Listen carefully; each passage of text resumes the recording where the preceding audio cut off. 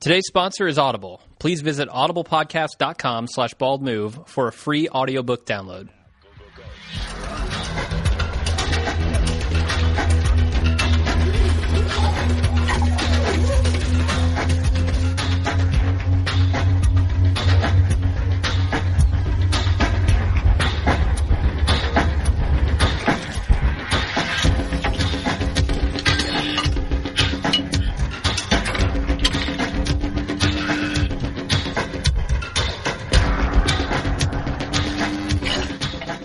Welcome to Breaking Good, the officially unofficial podcast for Breaking Bad on AMC. I'm Jim. And I'm Aaron. This week, it's Season 5, Episode 5, Dead Freight. Indeed. Do we have any news up front this week? We don't. I just realized when you said the title, though, we have not been playing the name game. We haven't. There's always 3 layers to that, isn't there? I'm going to write that down at the end so we can play it. All right. Well, we'll try to come up with 3. I don't know that I can this week, but we'll see.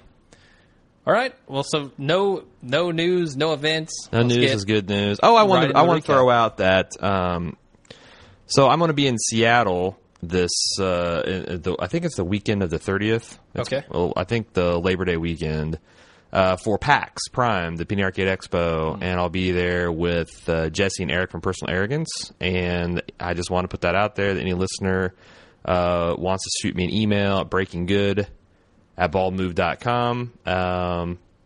Let me know if you want to get together for some beers or just hang out at the con, and hopefully this won't. That's a bald move. Yeah, hopefully this won't blow up in my face. Yeah, you could be. Hopefully I won't show up dead in the ditch. Uh-huh. And the whatever sound, the sleeping Puget with the sound. fishes. Yeah, sleeping with those fishes. Impaled on the spike of the Space Needle. That's quite an effort. It's like something out of Chronicle. What? Yeah, remember that movie Chronicle? No. Where the kids get superpowers or whatever it was called? No, I didn't see that. You told me it sucked, so I stayed home. Yeah, it was all right. Way to reference a movie you told me to stay away from, Jim, you dick. It sucks. Audience, don't see it. All right. I'm going to get so much shit for saying that sucks. A lot of people liked it.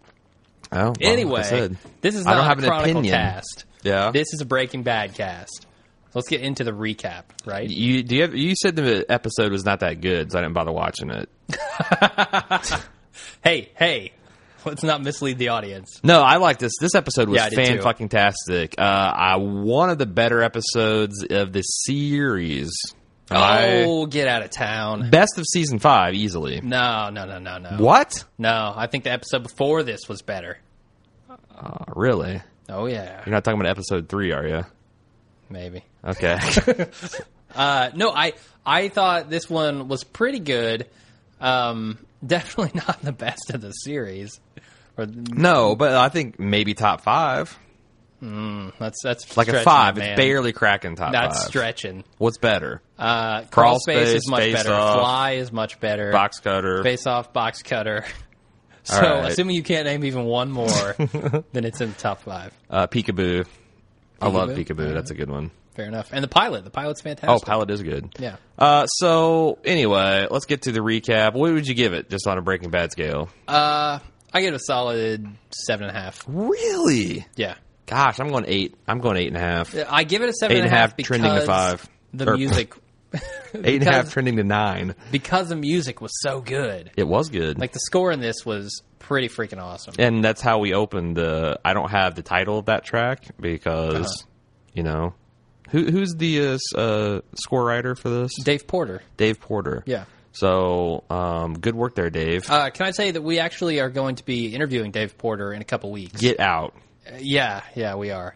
So anybody that has any questions that they'd like to have answered about the score, about the music in Breaking Bad, definitely write into us and let us know, and hopefully we can ask. I have a feeling this is going to turn into like a Chris Farley interview.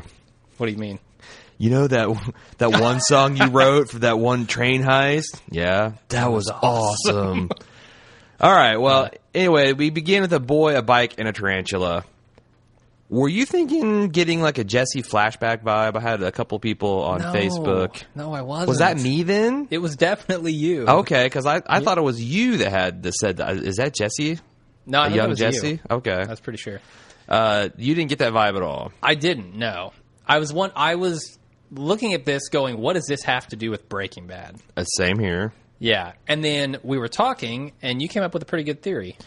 Yeah, I thought that, okay, so maybe this was just put in purely for some foreshadowing and some art, some cool aesthetics. symbolic imagery, because this is a beautiful episode. They really made love to New Mexico with those cameras. Yeah, some really good landscape shots of the desert, and the motorbike cam was pretty good, too. Yep. Yeah. We had a lot of cams. We had bike cam, we had train cam, we had horn cam. But back to the kid, I felt like when I was watching it, you see this tarantula, which for the desert, it's like the apex predator of the insect world. Sure. Not a lot of things I don't think eat tarantulas.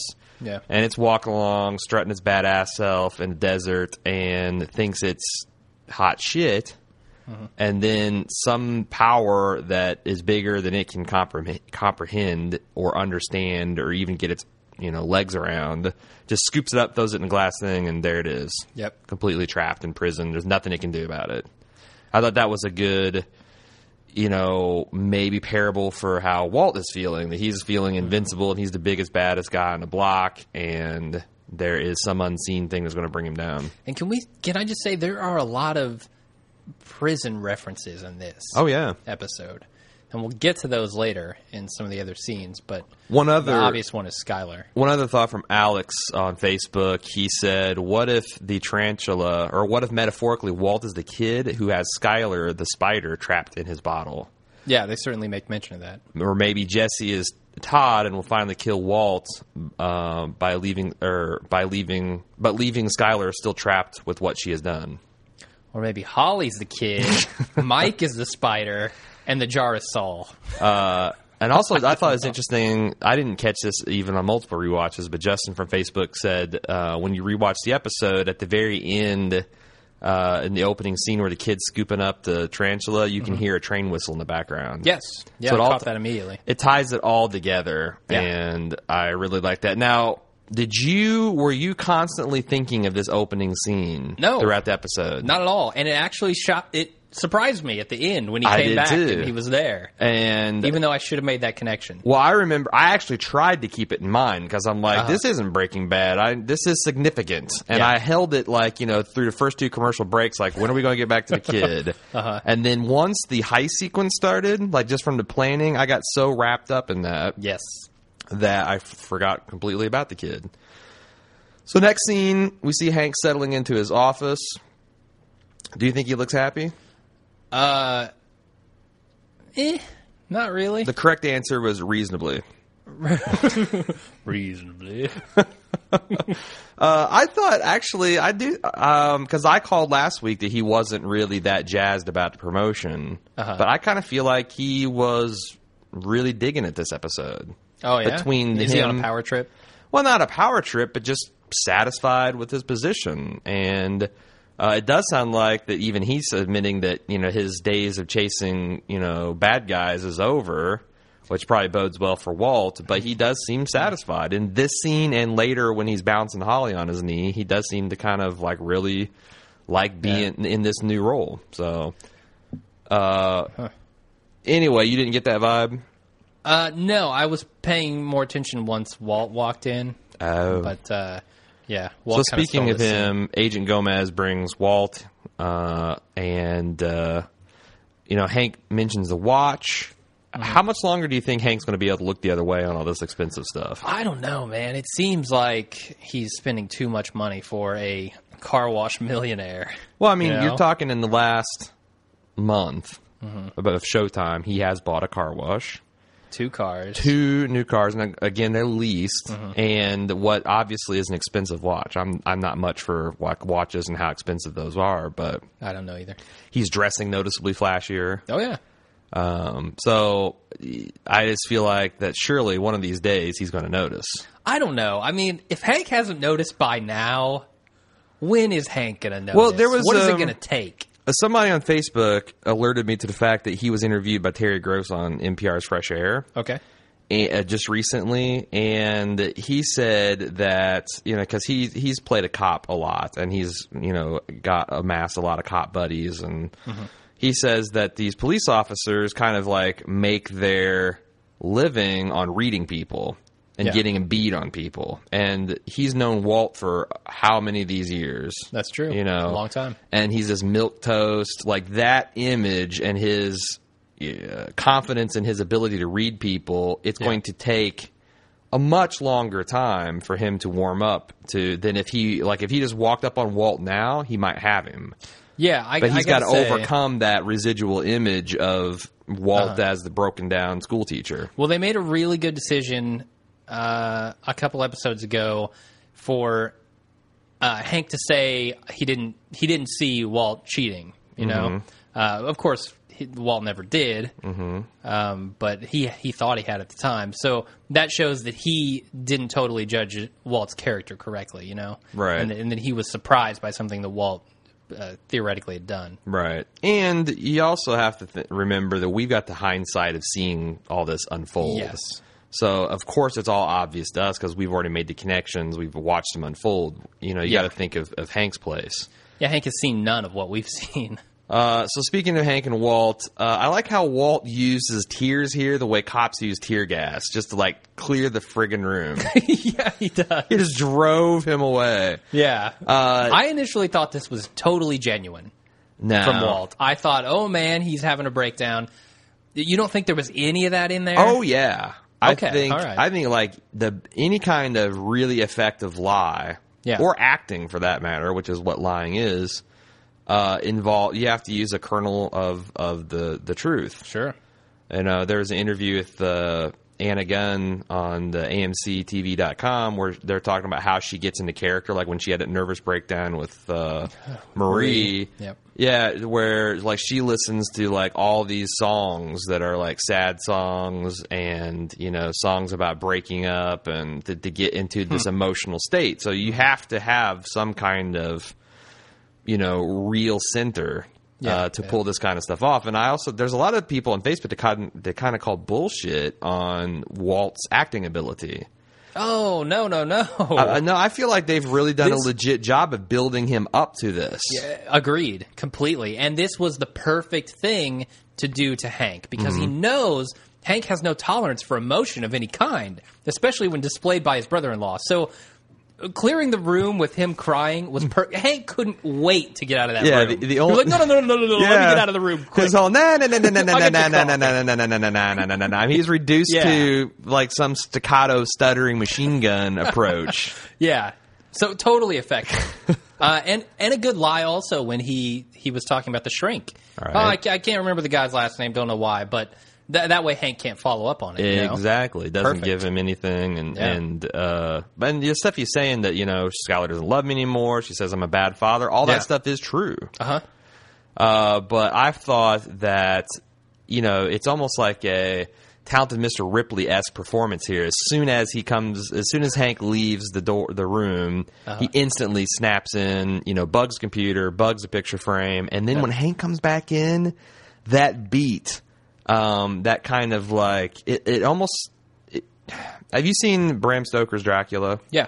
You know that's a scene where Dracula shaves Keanu Reeves. He shaves Neo and he like cuts him and he like licks the blood off and goes like, you know, like he's like just having his like pleasurable moments. I thought that looked like Walt's face, like, you know, when he got it done just as Hank, and he already had manipulated a frame into position like he's going to play it off like he's just looking at their family. Yeah. He looked so fucking self-satisfied. Like he almost had a ligasm. Walt's ego, man. When he can deceive people and his plans come to fruition, that's when he's at his best, his happiest. So are we concerned that Walt has left fingerprints all over these devices? Not really. Really? Nah. Do you think he's going to come back in and retrieve them later? Yeah, I do think he will. Do you think it's a little too pat that not only did Hank flee the room, but he also conveniently closed all the blinds? What would Walt have done if he'd just been like, let me go get you coffee? Does Walt know Hank so well that he could predict all that stuff happened? I don't know. I mean, I think this was an attempt, and I think if it hadn't gone according to plan, he wouldn't have done it, you know? I mean, he goes in there, Hank doesn't close the blinds, leaves the room, he's not going to plant anything. All right. He's going to try to come up with another idea. One thing, we talked about his evolving lying skills. Kimberly on Facebook said that she thought that his improved acting skills are because he's become immoral. He doesn't have his moral core holding him back any longer. So now he doesn't even tell necessary lies. These are all kind of expedients. So because he wasn't like bugging himself to save his own life or anything. This was basically a sting on Lydia. Yeah, and probably it's going to come in handy in the future too. Oh, definitely. So what was he planting there? So he definitely planted a bug where he can hear all the audio in his office, but he also planted something on his Ethernet cable, which I assume intercepts like emails and IMs. And well, see, I was thinking when I watched it, because we kind of migrated something similar before I left my last company to a voice over IP system. Okay, where it's all Ethernet based. Gotcha. So everything he's saying on the phone. So the picture frame is like just eavesdropping on his office, and the other thing intercepts the phone. But you're right; it could also be a packet sniffer, keylogger, all that kind of stuff. Anything. It's battery powered though, so I can't imagine it's going to last very long. Because he actually switched something on. It's true. And that didn't look like, power over Ethernet gear. Anyway. No, it didn't. Moving on to the scene with Lydia being interrogated. Mm-hmm. I love this scene. It's a great Mike scene where he basically chains her to this desk. Mm-hmm. She doesn't know where she's at. So you kind of wonder, like, we don't know how she got here, whether he chloroformed her or what. Yeah. And he pulls out a script and said, "You're going to read this, and if you don't do exactly right, I'm going to pull out my pistol and I'm going to shoot you in the head." Mm-hmm. He said that several times. Which, did you see any kind of foreshadowing in retrospect on the second time through? No, I think he was just making a point. Well, just how nonchalant. I'm going to pull out my pistol and shoot you in the head, which is exactly what Todd did at the end of the episode. Sure. Yeah, I guess it's there. Yeah. So this is Walt's plan unfolding, right? Like I had speculated last episode that Walt had a plan because Jesse comes out and says, I think you're right. I like your idea. I was resistant to that, but I think this is Walt's plan unfolding. Especially since it seemed like he took point on it. At one point the two men were excused. And he was talking to Lydia, yep. Right. It turns out it's the Houston office of the DEA, and we wondered about how far Hank's reach is as, the district. It seems like the Houston guys report to him. Yeah. They were pretty subservient to him, and he was pretty, treated them like lackeys. They also did something pretty stupid. They did. They just felt like dumbasses. I don't know, but I just got the scene like, it's like, I'm really sorry there. I just felt like that maybe this region does encompass Houston, which would be a pretty big geographic area. It might, yeah. So that's a problem. This illustrates a problem of the lack of due process in criminal organizations. It's like Mike was just going to whack Lydia. Yeah. On a hunch. There was, it's like, I was convinced that he was right. Me too. And he was dead wrong. What does that say about you, Aaron? I know. Well, I'd be one of them, but I just kind of marvel when I watch stuff like this and like The Godfather and The Wire, where all these people just die based on, people's gut feelings. Well, I got to say, I was glad that it didn't turn out to be Lydia because that seemed too cliched to me. Like, the guy instantly knows exactly what's up, and he's going to go out and kill the person for it. Like you said, that happens all the time in the gangster flicks, and it just seemed like that happens too often. So when it turned out that it wasn't her, I was kind of glad. Yeah, and I'm going to blow your mind here, but I've actually kind of come around to Lydia. Okay. As of this episode, I've started to enjoy her character. She's all right. She's still a little twitchy and uneven for me. Yeah, but she doesn't belong in this gang of cool, calm thugs, There was some speculation, I can't remember where I saw it or read it, but that people think that that Walt's going to cut Mike out of the gang in favor of Lydia. She's got no muscle. She's got no muscle and no really organizational skills on this type of level. I mean, she's got some very useful information, but I guess it begs the question of how useful is she at this point now? I mean, they've got their ocean of methylene, although we're we're going to talk about that, speculate probably at the end, about the problems of collecting it now. But what can she help them with from this point forward? I don't know. Once they run out of the 20 barrels of methylamine that it's they not got, 20. They got 1,000, which... 50 gallons times 20, yeah. Oh, is it 20? Okay. Sure, I thought it was more than that. But yeah, 20... I don't know how long a barrel would last, but that's a lot. Yeah. On the Breaking Bad Insider, they did the math of how much meth that would produce. Oh, did they? $296 million Pounds? Oh, dollars. worth of meth. Holy crap. Street value. So that's conceivably like a whole year's worth of production or more. Well, if we're talking Gus numbers, he was making what, 90 million a year? So Who was? Gus was. How do you know that? I think Jesse did the calculations when he was saying, "Oh, we're getting shafted or whatever. We're only making 3 million." Well, no, I don't know. I think they're making what, 250 pounds a week. I'm pulling these numbers on my ass. I think you are. I'm pretty sure that Jesse said he was making roughly 90 million a year off of the services of Walt and Jesse. Right. So if you look at it that way, that's like 3 years worth. Right. A little more. So, assuming Gus's distribution chain, which they don't have. Right. So this is many, many, many years worth right. of methylamine for them. So, Jesse's like, we can't really offer because Mike's still wanting to kill her. And it seems like more and more it's personal. And she goes, well, she saved us. He goes, oh, yeah? Well, she put a hit on me. And that's when she busts out her ocean of methylene. Methylamine. Then we see an established exterior shot of Jesse and Mike, which tells us that we're in pretty much in Houston. Yeah, at a metal fabricator. Yeah, South Texas. Factory. Yep. And we cut back to, there's a really neat trick little scene where they pan from the top story to the bottom to establish that you're in this basement of this place. Oh, speaking of cool shots, there are a couple cool shots in this scene where they shoot Lydia through the table.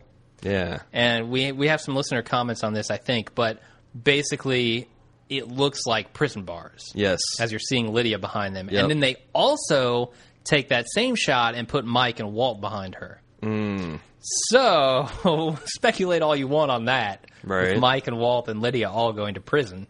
Yeah, a lot of prison references in this episode, I'm telling you. Yeah. I just don't see Walt going to prison. Neither do I. I don't think that's his path. Especially with the flash forward that we saw at the beginning. Right. It doesn't seem like prison is his ultimate end. But clearly, symbolically, it's nice. Can I also say, everyone in that scene was wearing blue and black except for Jesse.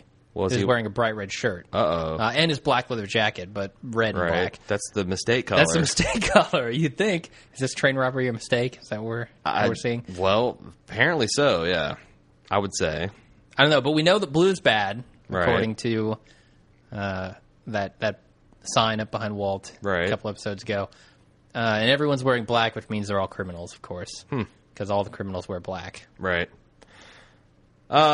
Moving on, what did you think of the scene with Walt interrogating Lydia by his lonesome?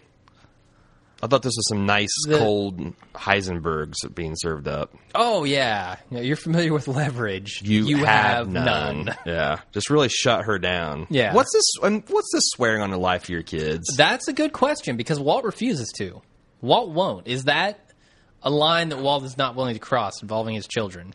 Because we've talked about Walt Jr. I know involved. a guy who is an atheist and has what could be described as a vestigial moral code. And the one thing he will not do, that one thing that brings him up short is swearing on the lives of his kids. I don't know what the hell is up with that. It seems like a guy's practice at lying. I think he was just a little power tripping there, but it seems like a guy's practice of lying would, Yeah, I don't know that it seemed like he was unwilling to, just that he saw no reason to. Right. Why go through the charade? Yeah. So, and it's also a way to bring her to heel. Exactly. Yeah. You have none. And this starts the caper part of the episode, and pretty much here it plays out like Ocean's 11. We get the establishment. What's the goal? It's a tanker car full of methylamine. It's got 24 or 28,000 gallons of, and it's coming through New Mexico. Mike tells us all the problems that, after post 9/11, all this stuff is tracked. You can't just, there's all this risk, and the cops Lydia will be has all the over. solutions. And she goes, well, it's in dark territory. There's this dead zone that's like several miles where the train just disappears and then it comes out of the dead zone and reappears. And No there's cell phones. No cell phone, no railway communication. It's hard to believe that's true. Yeah. But according to the Breaking Bad Insider, that is legit. That there are... And in that particular section of rail that they used is legitimately in a dead zone, too. I can see that. I mean, railroads go in really desolate areas. They really don't need a lot to I just feel like they would run some sort of power through every rail. Well, they Or in actually have parallel started with it. upgrading them to Yeah. where they can do that automatic detection, but a lot of places don't have that still. I was watching a Interesting. documentary on history about that. Really? Yeah. Like after this or like... No, before this. Oh, okay. A long time ago. like, about what a dedication, few months Jim? ago. No, fuck no. I thought it was cute how Lydia expects to be paid for this, and Mike chuckles Yeah. like, "You're still lucky to be breathing, sweetheart." Your life is your pay. And he reminds everybody that we're going to have to off the crew because he gives this kind of parable that in heists there's guys that get away and there's guys who leave witnesses. Awesome line by Mike. Yeah, and We forgot the best line by Mike What's that? in the last scene, which is everyone sounds like Meryl Streep with a gun to their head. Mm-hmm. That was awesome. right, because Jesse's like, hey, she sounds sincere, which is a good point. And so now let's gauge your reaction on the room. Do you think Mike wants to kill the two engineers?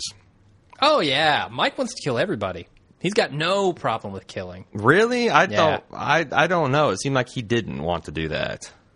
I think he was throwing it to Walt and saying, hey, you're going to have to do this. Was Walt willing to do it?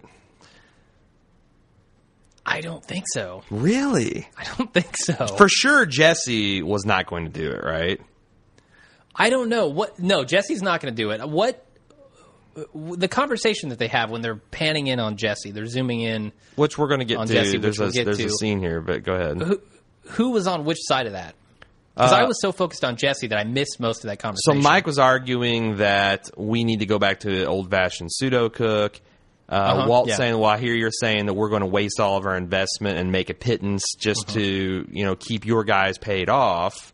Yeah. And Mike's like, "Well, I'm hearing you say you want to steal this methylamine and kill two innocent guys," Okay. and that's when Jesse's like, "Yo." Then I'm wrong about that. Walt wants to kill the guys, or Mike doesn't. Well, I don't know. I don't know that Walt wants to kill them, but I think he was definitely going to. Sure. And I also have some questions to ask about the end of the episode. But so let's talk about Holly and her new life with the Schraders. Okay. Here again, I think Hank seems to be getting kind of a big kick out of his promotion. Yeah. And I gotta say that him and Marie look really good. Yeah. As her godparents, step parents, whatever you want to call it. Do you think this is foreshadowing? Maybe. I don't know. I mean, my prediction is that everyone's going to die. So, Even Holly. Yeah, even Holly. I think Holly might survive and be taken care of by Hank and Marie. Yeah, it's Scene. I can't say it's possible because my theory depends on her not living. I don't know why but, they'd spend so much time showing how well this is working out. Yeah, And they've got to be saying, I'm with you. Holly's a cute baby, and she's extreme. It's like unreal how good she is. yeah. So, With her eared hat on. what do you make? Oh God, it's so cute. What do you make of Flynn? The return of Flynn. Well, first off, I hope Holly likes purple because she's going to be wearing a lot of it. But Flynn, yeah, that's interesting. He now wants to be called Flynn again. Well, do you think So because Sepinwall had the point that he thinks that whenever Walt Jr. is pissed at the old man, they fall back to the Flynn. yeah, that totally makes sense. So you think he's angry at Walt and not just Skyler in this case? Yeah, definitely. Right. I mean, Walt should have the authority to say, no, he's not leaving the house. I'm not going to let him. Right. And certainly Walt Jr.'s mad about that. And he, storms out of his bedroom in his sullen teenage way. But I can tell you right now why he's sleeping in so late, because Marie's not making breakfast. Right. You put some breakfast on the table, the boy's coming out of his room. Right. I tell you that right now. And, she offers to warm up lasagna, and he's like, bacon, bitch. We need to break some bacon up here. Yeah, some pancakes, some eggs. So you don't see any foreshadowing here. Anything else we want to talk about the scene? No, I'm good. We already talked about the next scene where they're arguing about which the bet. Mike wants to go ahead and do this the old-fashioned way, round up a bunch of junkies, have them, buy the maximum amount of pseudo and do the pseudo cook. And, we talked about the problems that basically is going to, I guess, shit can all the nice equipment that they've got. That's a totally different process. And also, it's not nearly as profitable. It's like 4 times less yield. Yeah. So Malt's already not satisfied with the money he's making. And you talked about that beautiful camera pan into Jesse, who's playing with the soda straw and, is having like, I'll drink your methylamine, I'll drink it up kind of moment. Sure. But we have actually a lot of feedback on this scene. Okay. And I guess Jesse and his kind of transformation into the idea guy. Mm-hmm. This shot, I think, is a clue as to why Jesse's coming up with all the ideas now. Because Mike and Walt are busy arguing with each other. They're just going at each other this whole scene, not making any real progress, and Jesse's there thinking. Jesse's just ignoring these guys, and we can see that visually through this shot. The cinematography here shows us that. Well, but I think that, people act like Jesse's been an idiot this whole time. And I think that, did they not pay attention to the story he told in rehab about the shop teacher that said, if you applied yourself, you could be, you could do such a better job. And he did. And you made this like wonderful craftsmanship and how awesome it was.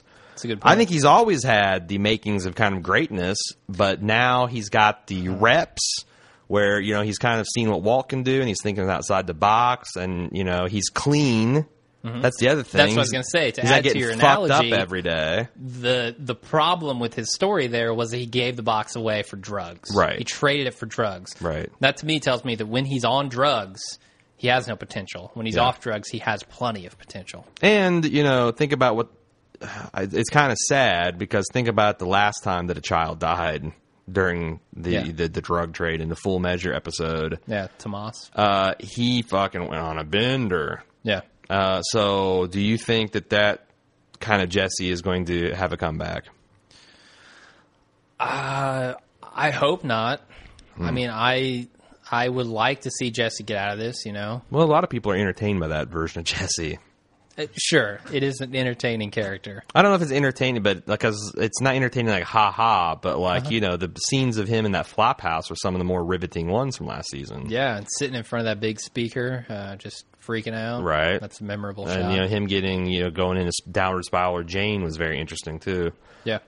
So this is a gorgeous episode we talked about, but when they're walking along... that train track with the setting sun. Oh, before we get to that, I wanted to say, notice how dark Jesse's house is too. Yes, Jesse's house is just as dark as Walt's house. Does that mean anything? Light bulb burnout has been spreading. It has. Well, what would it mean? When's the last time we saw it brightly lit? It's when they were looking for the rice and cigarette, and that's true. Yeah. And but that was when Andrea was hanging around, and that was in the daytime too, wasn't it? Right, but that's what I'm saying is like, do you think that's symbolic of the fact that kind of light has left his house? The light has left his life, rather. He might be onto something there. So we talked about the various cams and how just great, how gorgeous the cinematography is. Jesse gets very excited that it's 108 or 814 feet from the intersection to the bridge. He's all about the feet. I think he goes, he channels a little bit of like Rocky Balboa when he goes into his evil genius mode. He's like, all right, 1,814 feet. This is going to be perfect. I mean, it's like, it sounded very Balboa-esque. All right. I thought. I didn't really notice that. A lot of people kind of... The thing is, all this part of the heist, everything involving the heist was so well put together and moved so quickly that I didn't have time to ask a lot of questions that in retrospect, might have more problems. And a lot of people had a problem with... They established that they didn't know the exact point of the train where the methylamine would be until Lydia gave them that information. Yeah. And do you think that was a sloppy edit where they introduced that scene after or before she actually gave him the call with that manifest? Or well, there's no information given in that scene. Mm-hmm. The information we get is that she told Mike something. Mm-hmm. She says, "I've got it." Well, but that's clear. She Okay, said so- that I'll get them as soon as I get the manifest from our computer, and you'll have 6 hours. Uh-huh. The other thing is they imply But that this what all, information does that have on it? You know, does it have like the length of the train and which car the methylamine is going to be in and everything? Like, or does she already know the length of the train and which car it's going to be in? She just needs to know what time the train's coming through. Oh, Like, we don't know what information is on the manifest. that's you know? true. That's true. So we kind of have to give a little leeway there. I guess you're right. Now they do make it seem very clear that all this prep takes place in a single day. Yeah. Does it seem reasonable that you can get those tanks into position, backhoe that thing up, put them in the ground, cover it up perfect? In that, I mean, it feels like the time is tight. And again, the way they edited it, I did not have a problem with it, even in subsequent viewings. But I'm just asking because I know a lot of people. It seems like the ones that didn't enjoy the episode were really picking apart the logistics, Yeah. and it was I just got that a breaking lot. their reality. Kind of the way I did with the magnet, honestly. Sure, yeah. But in this episode, I was with you. I was so enthralled by what was going on that I didn't notice those flaws. But I certainly think they could have done it in a day. Right. You know, the probably weird thing that I did notice that kind of dawned on me in this scene for the first time is why Heisenberg wears the hat. Heisenberg wears the hat to protect his bald head from the sun. Oh, yeah. That's it. I never caught it's Fry. that. Yeah. I never caught that. He picked up the hat because he shaved his head. No. Yeah. No. Oh, yeah, definitely, man. Dude, he definitely wore that as part of the disguise when he was dealing with Tuco. But he was out in the desert with Tuco. Yeah, but it wasn't a purely practical measure. I mean, he wore those dark sunglasses. So he only wore the sunglass- giant dark sunglasses to keep the sun out of his eyes. No. And dark No. windbreakers are the perfect desert gear. It's like a still suit from Dune, man. It Fair just, enough. just recycles your moisture. What the hell? All right, I'm way off. All right. Okay, but in this scene, when they're talking to Todd, they're making a very clear point that no one can ever know about this. Both Jesse and This Walt. next scene. Yeah. Yep. Say no one other than us can ever know if this robbery went down. Jesse says, got it. Yeah. Walt says, you sure? Right. Todd says, yes, I am sure. And Todd's a go-getter, like I said 2 episodes ago. Yes, he is. So So we know where that leads now. do we want to cover the exact, plan as far as they're taking 1,000 gallons out, but 920 gallons of water in? Nah, Jesse covers that. Yeah, I feel like that's pretty good. And I love it at the end because, Todd's like, you guys have thought of everything. And Jesse and Walt are all smiles. They feel Oh, yeah. so fucking smart. They do. Ego boost. So after a hard day of ditch digging and tank hiding, Walt comes home and finds Skylar fighting with Flynn through the door. Walt decides to play the heavy and tells Junior how it's going to be. Yep. I got to say, I felt for Junior for the first time since last season when he found his dad beat up and all hopped up on drugs and, mistaking him for Jesse. I felt really... Yeah, it seemed like that this RJ Mitt, is it Mitt? What I forget. I think it's Mitty, actually. Mitty, RJ Yeah. Mitty. I really felt some pathos from his character because he's just saying, "Look, I just want a reason. Yeah. Like, yeah. why are you fighting? Why?" I'm like, One reason. I'm not a 3-year-old. I'm 16. Like, who cheated on who? What's going on? Why are we? That seems very reasonable. Completely. And And Walt won't give it to him. Can you imagine if you were like a 17-year-old and you got kicked out of your own house and your parents are acting very weird, but they won't say why this is going on? That would really fuck with you. It would be far worse if he lied, if he made up something about Skylar to his son. Wouldn't it? I could see Walt doing that at this point. Sure, but I'm saying that this is the kind of thing that might cause a teenager to, wrap his car around the telephone pole 120 miles an hour. We're back on that theory. Uh-huh. Okay. Uh-huh.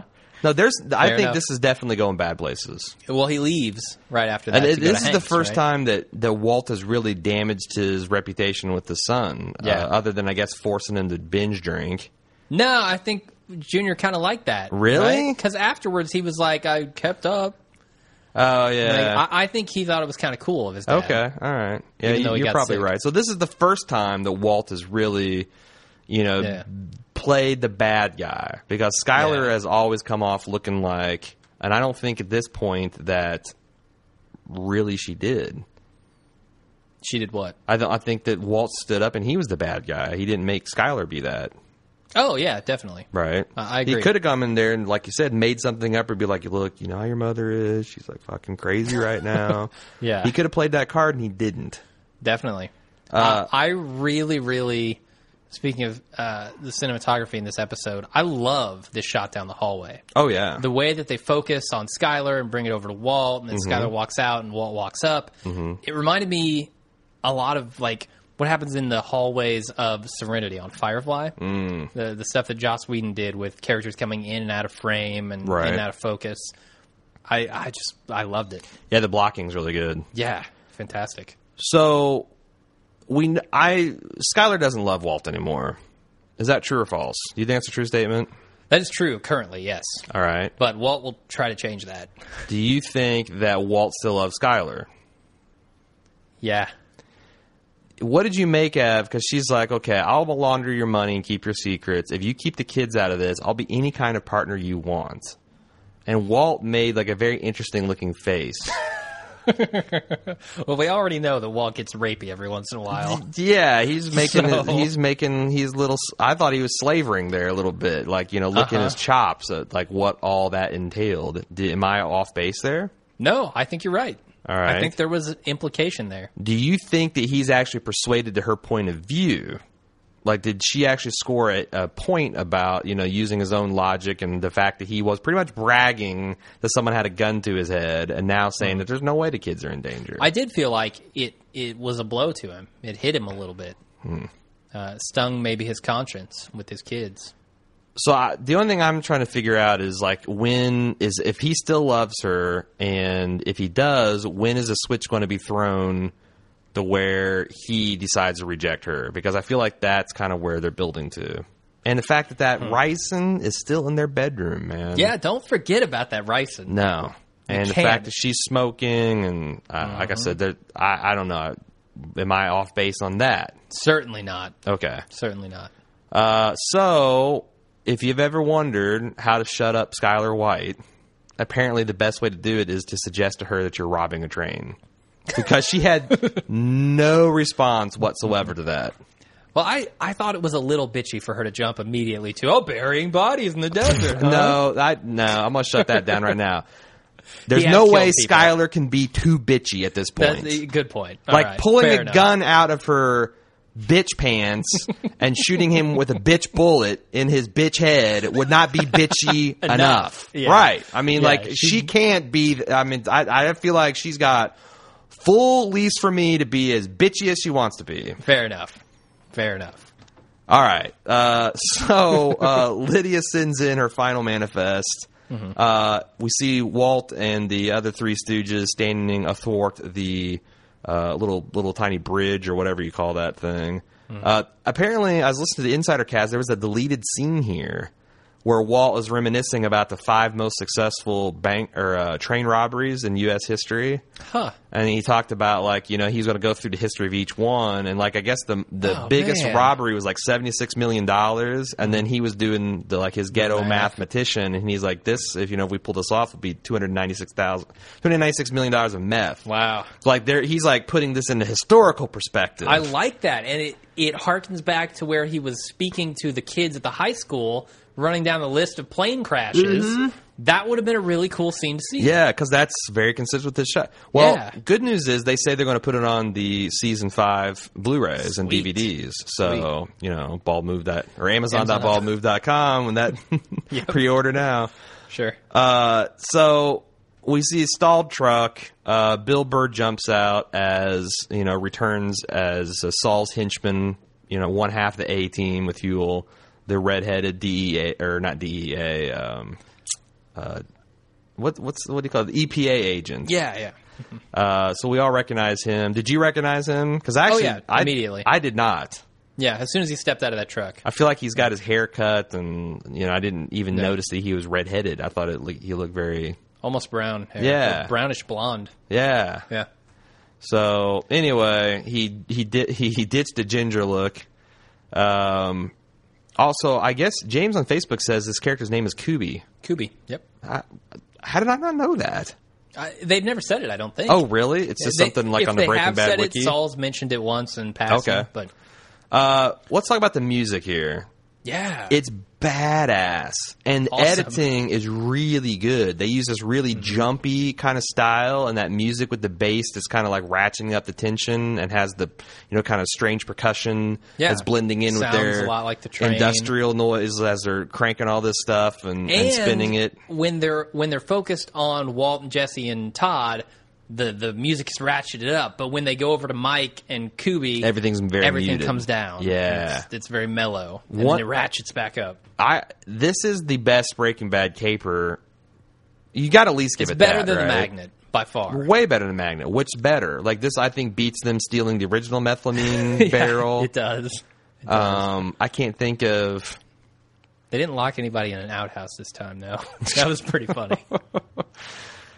So it's great. I also love Bill Burr's work here. Like when he was on the pushing it off the track sequence, like. These guys are like, putting their shoulder on, and he's starting to like limber up, and he's doing these elaborate leg stretches. And then when he finally starts to put his shoulder into it, you can tell he's like sandbagging the whole effort. It's great. It's very funny. There are a lot of ways, no pun intended, that this plan could have gone off the rails. Sure. Right? Tons of ways. We had a lot of people in feedback saying this was a dumb plan because of that reason. What did you think? Did you think this was a plan that was likely to work? Well, there's a lot of problems. Let's talk about a couple of them. Okay. First of all, let's talk about the stopping distance for trains. Oh yeah, let's talk about that. I mean, I've heard it said that it takes trains miles to stop. Now that's a fully loaded train. This was not an especially long one, and it's a train going at speed. I didn't feel like this train was going at speed. It had just come around a corner. Yeah, and it's going over that trestle. And it's going so you probably over don't the bridge. Just barrel over that. So, and you could tell that the speed was low on this train. But still, they were going, what do you think, 35, 40 miles an hour? It felt like they were going more like 20 to me. And it felt very low. Oh, see, but it looked like that they had about 3 football fields. Yeah, which is not much for a train. It seemed like they were at the trestle when they started stopping, so we know they had about 814 feet. Yep. So I guess that's the first problem. Could the train physically stop in that amount of distance? The way they blocked it, I think maybe. And this is something we talked about in Walking Dead, is the blocking of the shot leading to the believability of the scenario. Right. I mean, when we saw the zombie hordes coming in Walking Dead and they had blocked it so that we saw nothing in the distance, and then all of a sudden tons of zombies. Right. They could have blocked it around the corner. Sure. Like this time they did block it around the corner. Or they could have had the establishing speed. shot of the horde coming through the woods and, then getting sidetracked by the by the road. Yeah. But so in this, they did block it Yes. pretty well, where the train is coming around the corner, slowing down.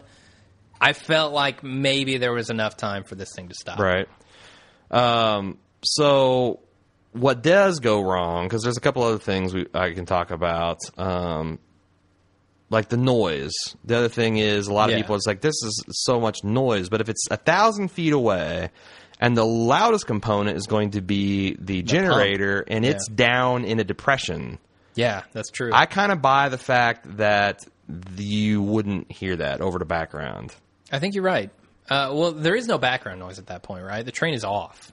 Well, but is it really off? Is it off, or is the engine still I would think that going? It would be, because like trains are loud as hell too. There's and this particular train, they talk about on Insider Cast, is kind of like a pleasure train.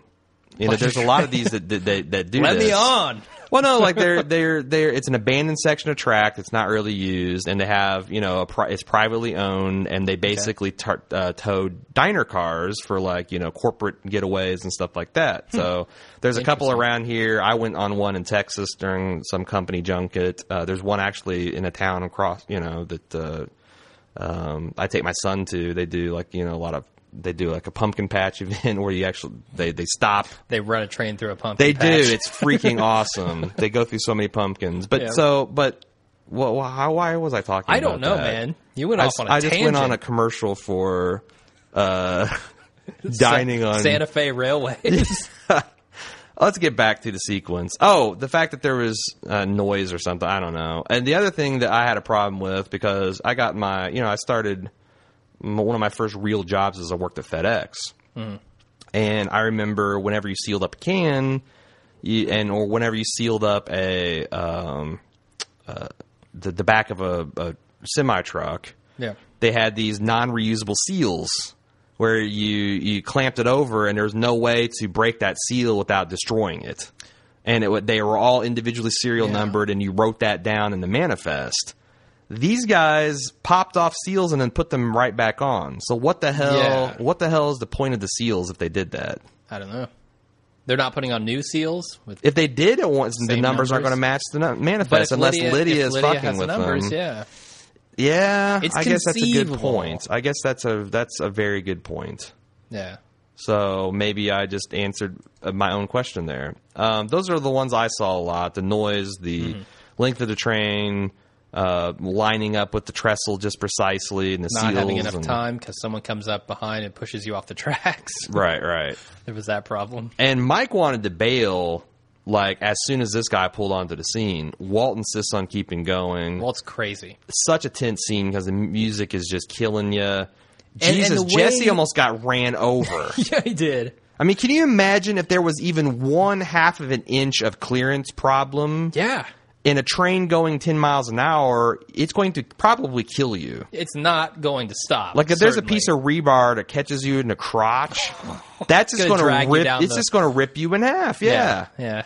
There's no. Yeah, it's crazy. I really love the way that they shot this because they shot the guys hitting the switches. They shot the wheels very slowly starting to Yes. turn. Then they shot the joints between the cars, Like the hitches, all the slack taking all the back slack up. coming through. So it felt like there was this chain reaction happening through the cars in the train Yes. that was very quickly approaching these guys. Yeah. Very tense. And Walt did not give the guys information about, like, the first time they were clued in that something was wrong was when the whistle started blowing. Yeah, That was not very cool. not at all.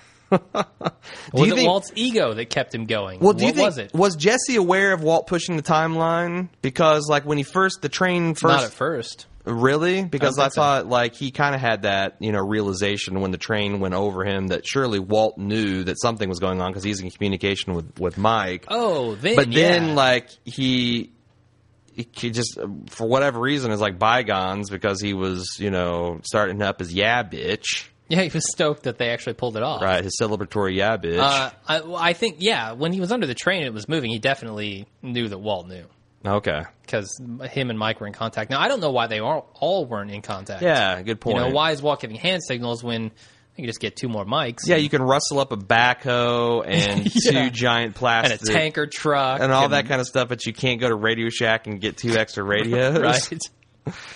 Seems kind of dumb. So we see the celebration cut short by the kid showing up on his dirt bike. Yeah. There's some awkward beats. I mean, that felt like a lot longer the first time I watched it. It didn't last even 15 seconds, I don't think, in real time. Yeah, because we were all waiting, what is going to happen? Because we knew, like, I was really expecting them to come up with some slick way of handling that. And as I was trying to, like, process it myself, like, what are they going to do? Todd just pulls his gun out and shoots him right in the head, just like Mike said earlier in the episode. Yeah, that kid's done. So, and Jesse's anguish. Did you notice Walt's reaction? No. Walt made no, like, Jesse's like screamed no Yeah. twice, which I was looking at him. That's got to be bad news for Todd. Walt just stood there. He did act like he started when Todd actually shot him, but you contrast his expression with Jesse's. I feel like Walt, probably didn't like the fact that a kid was killed, but accepted the fact that it had to happen or else they were all going to go to jail. And in his mind, that's not a desirable outcome. Yeah, Walt is definitely more okay with hurting kids. It's very Jesse. interesting. This must be very interesting in Walt's head at this point, right? What do you mean? Well, he's gone from Mr. Chips to now a guy who's coolly weighing the lives of innocent engineers and children. Yeah. I mean, and yet still saying, I mean, how much of this bullshit that he says to Skylar does he still believe as far as doing it for the family and how you can't question that and all None that? of it. None of it. You don't He's think he not believe- doing this for the family at all. Yeah, but does he believe that he is? Certainly he thinks there's a portion of him okay, there's a portion of his motivation, a very small portion, that is for his family. Right. But the massive majority of his motivation is ego and money. Well, I got some things to say in the spoiler section that I'll leave for that. All right. We actually have some pretty good feedback about the director and kids and stuff like that we'll get to. Let me ask you this. If Walt had stopped at the 700-gallon mark, would that have made a difference? A difference like in if the kid how long the kid's been there? Well, just if, like, would the kid have seen anything that he wasn't supposed to see at that point? No. I think that kid is going to see them there. I don't there's think no they way would have they'd left. Yeah, they wouldn't have buttoned it and gotten all the equipment out and all that kind of stuff. Do you think that Todd had to shoot him? What if they just pulled off the fact that they're doing, like, routine maintenance on the train? Yeah, I think they could have got away with it. I don't know, man. I think Jesse's certainly going to say that.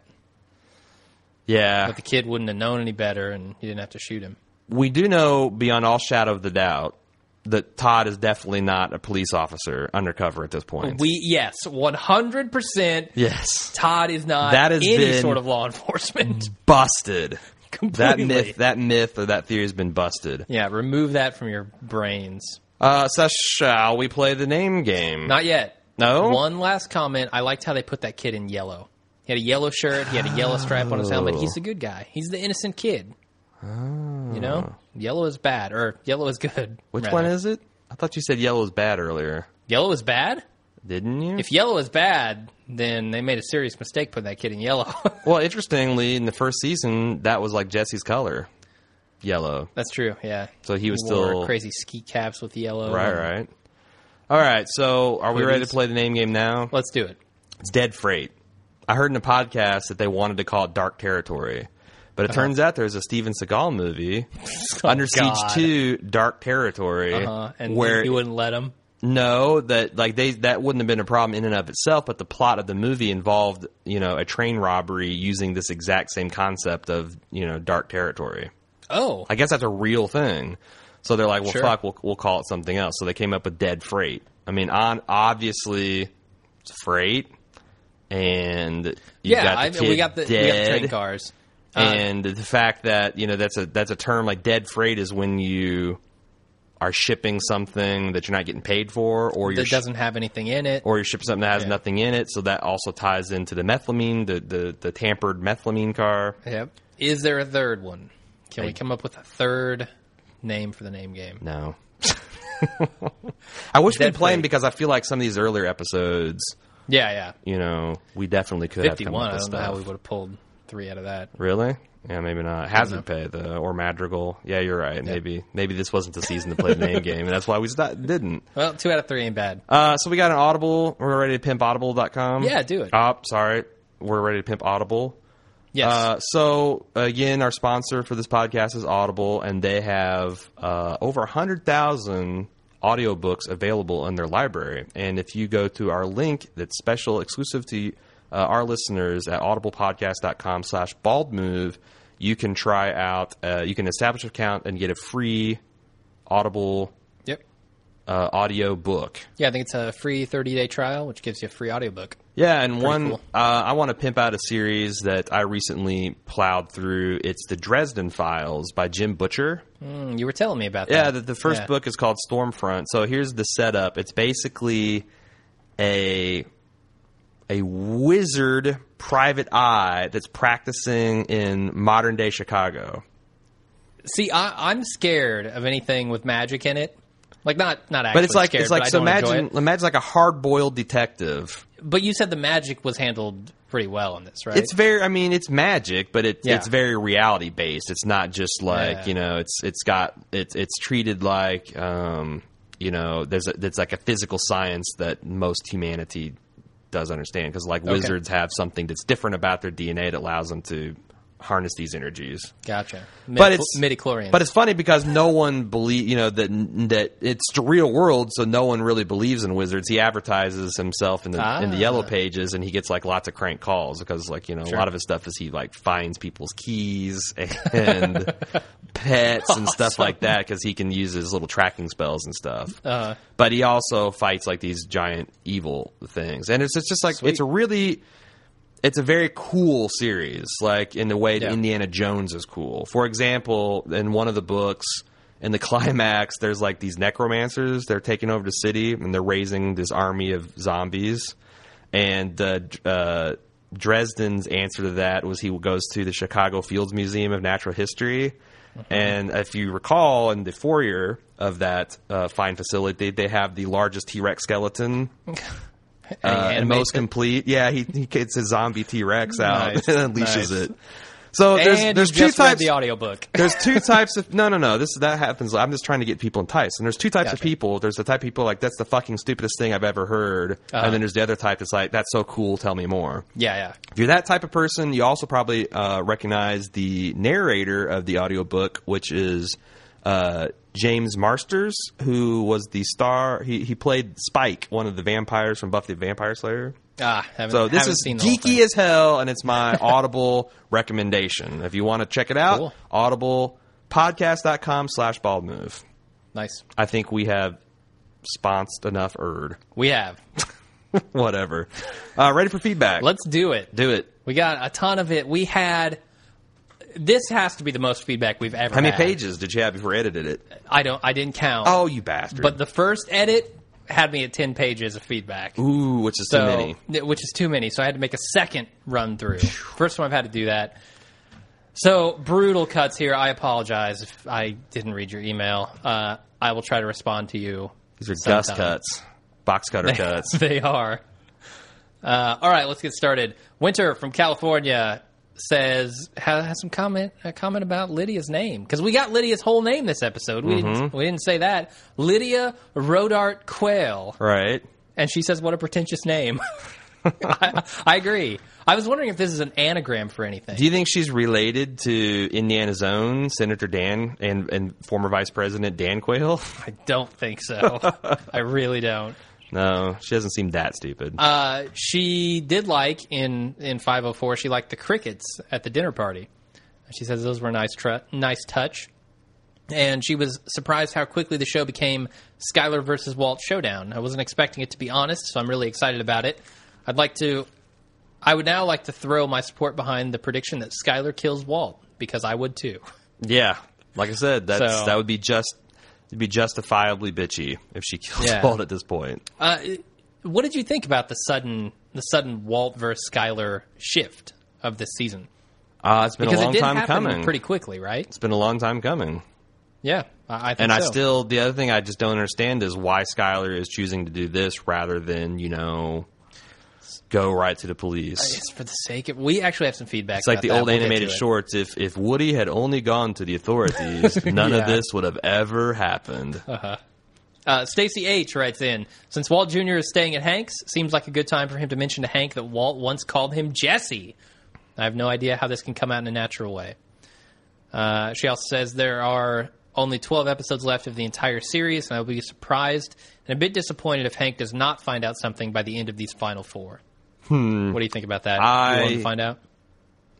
Again, I'm going to stick to my guns from last episode and say that the arc they put Hank on is he's going to be kind of put on the back burner, and it will, I think one of the cliffhangers of this season is going to be him making that connection, which is going to cause Walt to go in hiding, and we're going to, Did we announce that it's going to be a year between... No, but Betsy Brant, I think, Brandt, whatever. Yeah. She tweeted today that they're going to basically start re-airing the new season in July of 2013. So we got a year off after these next 4 weeks. That's brutal. These next 3 weeks. So we're back to season 1 territory with 7 episodes, 8 episodes. Yep. Ouch. Malcolm E. writes in, he wants to know, when was this sad birthday handjob scene that everyone keeps talking about? That was in the pilot. I've heard that maybe that scene was edited or cut from the Netflix version, just like the boobs, the naked boobs were cut. Man, they're going to destroy this series, aren't they? I don't know. Why does Netflix edit anything? I don't know. I don't understand that, and I don't even know if that's true because that was a seemingly pivotal scene. Well, I guess I've heard maybe not. Netflix edits a lot of stuff. Actually, Do they? But why? Yeah, I don't know. They're not under like FCC control. Or I wouldn't think so. Anyway, yeah. Yeah, it was in the pilot. Mike says he actually sent me an email of some dude with bugged out eyes. I don't know. This was in regards to the banjo eyes. We were talking about what that meant. And I actually looked it up on Wiktionary because I have no idea what banjo eyes were. And it says banjo eyes are wide open eyes as from being surprised or startled. So that would seem to that would describe Lydia. Definitely. But that would also make, if Hank is calling her that would make him suspicious of her, right? No, she could just Obviously. be like, if she's just wide-eyed and shocked, like, that doesn't imply guilt, okay. I think. Yeah, surprise. I don't think. Ian B says, do you think Gus' past will come into play? When I did a rewatch before the new season, I felt there was an emphasis on his Cuban background and also how the DEA would find no trace of his roots. Huh. Do you think that's going to come back into play in season 5? I don't know. I don't think so. I don't think they have time to do it. I don't think so honestly. Either. If we're going to deal with Mike and Hank and Walt and Jesse, there has that seems been, like the rest of the series. And Skyler. They are that, but I thought that there was like a confirmed Gus flashback, either this episode or this season or next. Oh, Spoiler City in our main cast. Is that a spoiler? I don't know because I haven't heard that. So you might be right about that. Yeah, I thought we already talked about that. Maybe that was in the spoiler. I apologize. Well, it's not really a spoiler. We don't know what it's all about. You know? Right. So that's that. Jason says, you mentioned that Skylar had a slight smile as she was floating underwater in the pool. I'm pretty sure the whole thing was purely a ploy to get Hank and Marie to take the kids. Yes, she walked over to the pool in the first place to get away from Walt and his bullshit sentimentality, but then as she stared into the water, the idea came to her. Right. So that's my question for you. Do you think the pool incident was all part of her plan to get the kids out of the house? Yes. Yeah. I think that I don't think she planned it like any further ahead than I can't take Walt talking anymore. I'm going to, go over here and like, oh yeah, I could just act. I felt like that was very much her fugue state. Yeah, I just think you're like, right. I don't know what else to do, so I'm going to try something so audacious, and then use that mental breakdown to excuse something that I've been wanting to do. Just like Walt used it to excuse his absence and all that other stuff. So yeah, we got a couple of emails about that, and they basically persuaded me that is correct. Okay, I think that was part of her plan. Mm-hmm. Evan K. says, I'm listening to your podcast for episode 51, and you're talking about whether or not Walt's cancer will come back. You never brought up the fact that in the cold opening for the premiere, Walt is in the washroom coughing and popping pills. He'll definitely have cancer on his 52nd birthday and in the final moments of the show. We actually have some info on whether or not his cancer is going to be back. Right. But I'm saving that for the spoiler section because it is a little spoilery. All right. So Evan K. will get to that. Aaron T. says, I was listening to the 51 podcast and you said that you don't think air testing was possible. Well, he works at Ford Motor Company as a security supervisor, and we have a handheld air monitoring tool. We use it to test for testing the air in confined spaces. Tool tests for carbon monoxide and other gases that can be harmful to humans, so it is possible to test the air. My problem with testing the air was not, can you test air? My problem was, can you test air outside after it's already been wafted away by the wind? Yeah. Will there be enough? Like, if anything, maybe the soil they could test? Right. Like, that would be more likely for me. Not only that, but, like, we know that there's contaminants present inside the house. Yes. I mean, there's poison. The confined spaces is not an issue. It's like if someone open. had that gauge right outside the house, would it say like, would it go like cooking meth detector, or would it just be like bad shit detector? And people like, well, yeah, hell yeah. I mean, that's my question. Or the time frame. Well, how long does the chemical stay in the air around the house? Because I don't think they vent that often or that long. I think that's just a single part of the procedure. And anyway, I don't know. But yeah, clearly Walt's not worried about it. Definitely not. Bill R. On Breaking Bad, wouldn't the homeowners become suspicious when they get a large power bill during the time their house was vacant for fumigation? Well, didn't they talk about that's like that? Oh, did that they? The blowers, that there's these large blowers and the equipment takes up a lot of right. And I don't know that the equipment is that power. I mean, do we know that the equipment's that power intensive? Yeah, we do. I mean, it was an issue at. They keep said in they were mind looking for that a place that had plenty of power. Right, but keep in mind that they're also not making the scales of meth that they were at Gus's lab. They're only making like a fifth of what they're making. So you'd think that maybe would scale. And their equipment's not nearly as big as a super lab. Not even close. It's like a very scaled down version. So fits in your dining room. I mean, that's the thing. Like, how much power would it take for someone to be like, if like my power bill is $120, say, and I come back from bug bombing and it's $180. Would I be like, I don't know that would really raise my eyebrows, and that's a 50% jump. Yeah. So, fair enough. So Aaron P has a pretty interesting comment about characters and their deaths. She says, a listener commented that we haven't seen anyone central to the storyline die. This is something that I seriously hate about the majority of drama/thriller TV shows. A friend of mine and I were arguing about the ability to connect with or get on the side of characters in Breaking Bad versus Game of Thrones. He claimed that because a major character dies in the first season, spoilers for Game of Thrones, you don't a major character dies in every season, so it's not that big a spoiler. You don't feel as committed to the characters, but I couldn't disagree more. There's something irritating about the first 4 seasons of Breaking Bad in that Walt's not going to die of cancer or be killed by Tuco or in the desert with Gus. He's just not. Because the show must go on. We don't know that about almost everyone else involved. That's true.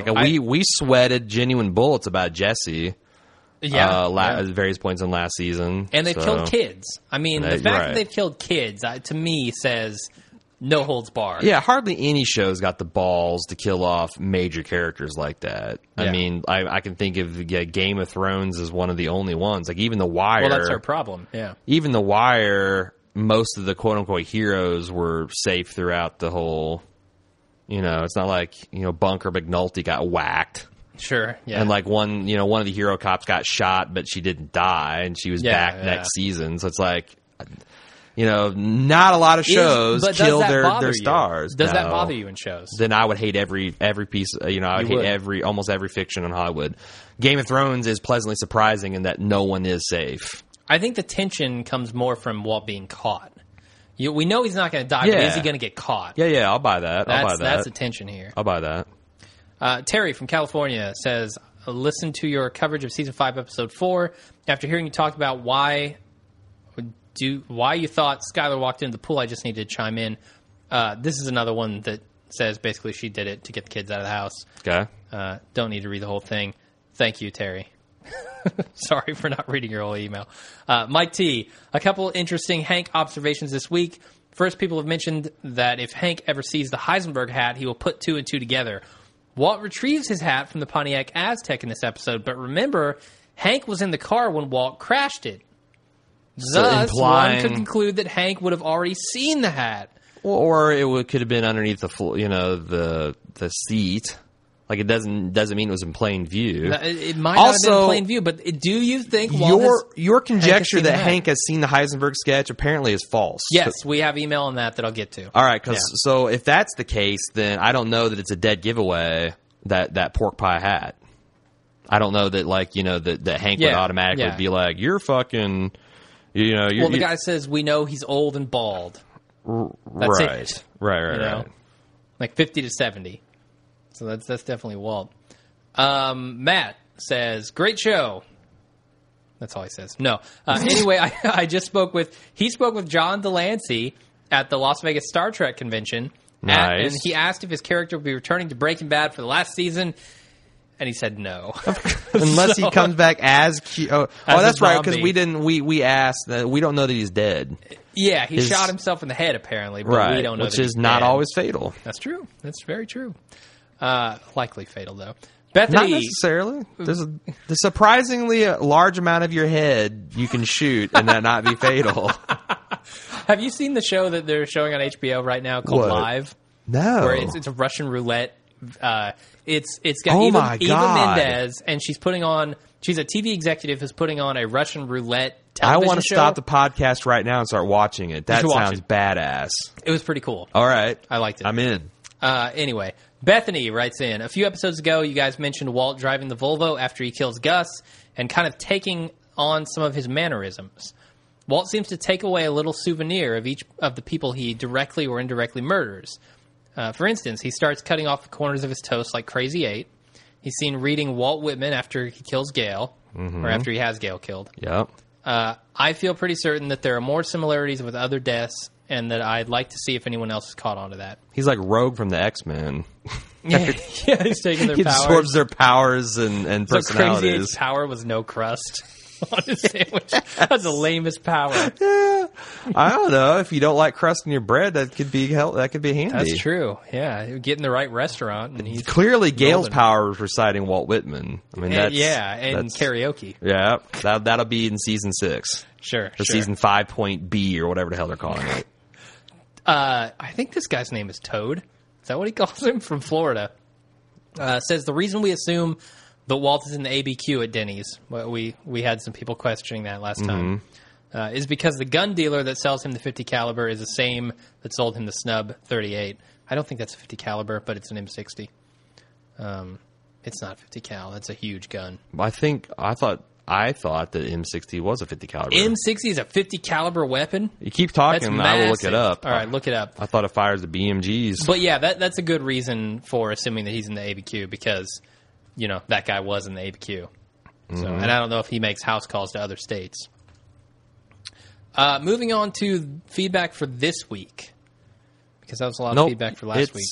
It fires NATO rounds, 7.62s. Huh. Okay. Jordan from Washington says, in Dead Freight, I couldn't help but notice the camera shot looking up through some bars at Lydia. And I kind of mentioned this. Sorry for stealing your thunder, Jordan. But he saw it too. Sure, we saw it, and he'll mention it on the show. We'll mention it on the show. Sorry. However, he thought he'd mention it anyways, and he thinks it's symbolizing Lydia going to prison. His official prediction for Breaking Bad is that Jesse's last word will be bitch. And if it's not, this show stands no chance of being considered the greatest of all time. I don't know that that's true. I don't see Jesse laying on the floor, dying, bitch. It's funny, though, because Whitlock was losing his shit about this episode. He compared this to the moment the Where's Wallace moment in The Wire. No. What do you mean, no?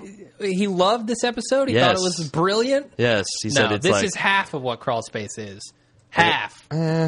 Crawl Space is the culmination of an entire season, and it's brilliant. It's brilliant. This is nowhere near Crawl Space. All right. Natalie writes in, just for fun, I looked up the symbolism of tarantulas. You want to know about this? Yeah, I do. Okay. So, tarantula, I don't know where she looked this up, but tarantula has the ability to shed the outer skin. She puts in parentheses masks and transform. Creativity, spinning a web to entrap enemies, defense of territory, intimidation by size, use of environment to conceal oneself. Does that sound like anybody to you? Yes. Sounds a lot like the Three Amigos. Yep. Three Stooges. I like it. Cool. Like I said, I feel like there's a little bit, the spider in the glass has more meaning than just, a cool hobby this kid could be doing. Definitely. So. Definitely.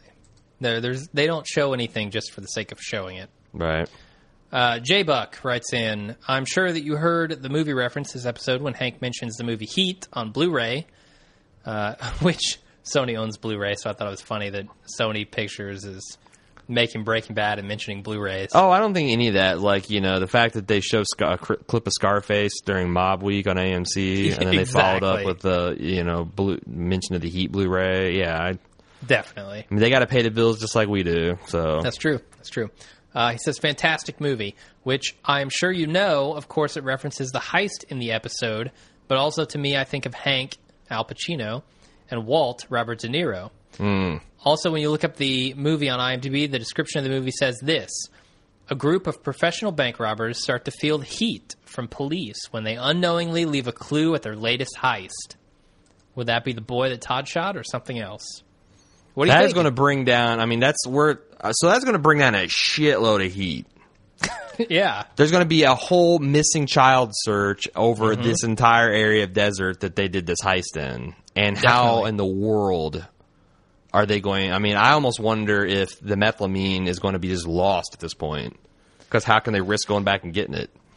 Yeah, that's a good question. They don't have that tanker truck with them, so they can't cart it off immediately. No, it'll be very interesting to see.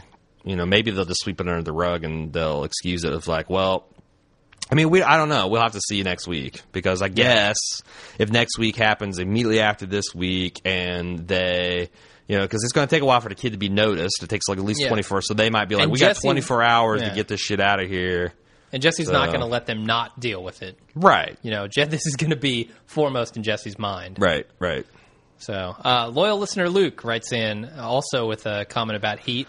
Says he saw Heat a while ago, but from what I remember, it's a movie about a heist where the new guy kills someone without permission. Yep. Which ultimately leads to the downfall of the main character. Yep. I think this is interesting because that same scenario played out in this episode. Yeah, that's a good point. Mm-hmm. It's been a long time since I saw Heat, and that's basically all I remember about it. Is that the Val Kilmer dude? I don't know. I don't, because it's been 10 years since I've seen it. Easily, yeah. Apparently these guys have seen it more recently. Mm-hmm. Justin408, he actually... I have to give a couple of shout-outs here because Justin correctly predicted last week via email that Todd would kill someone this episode.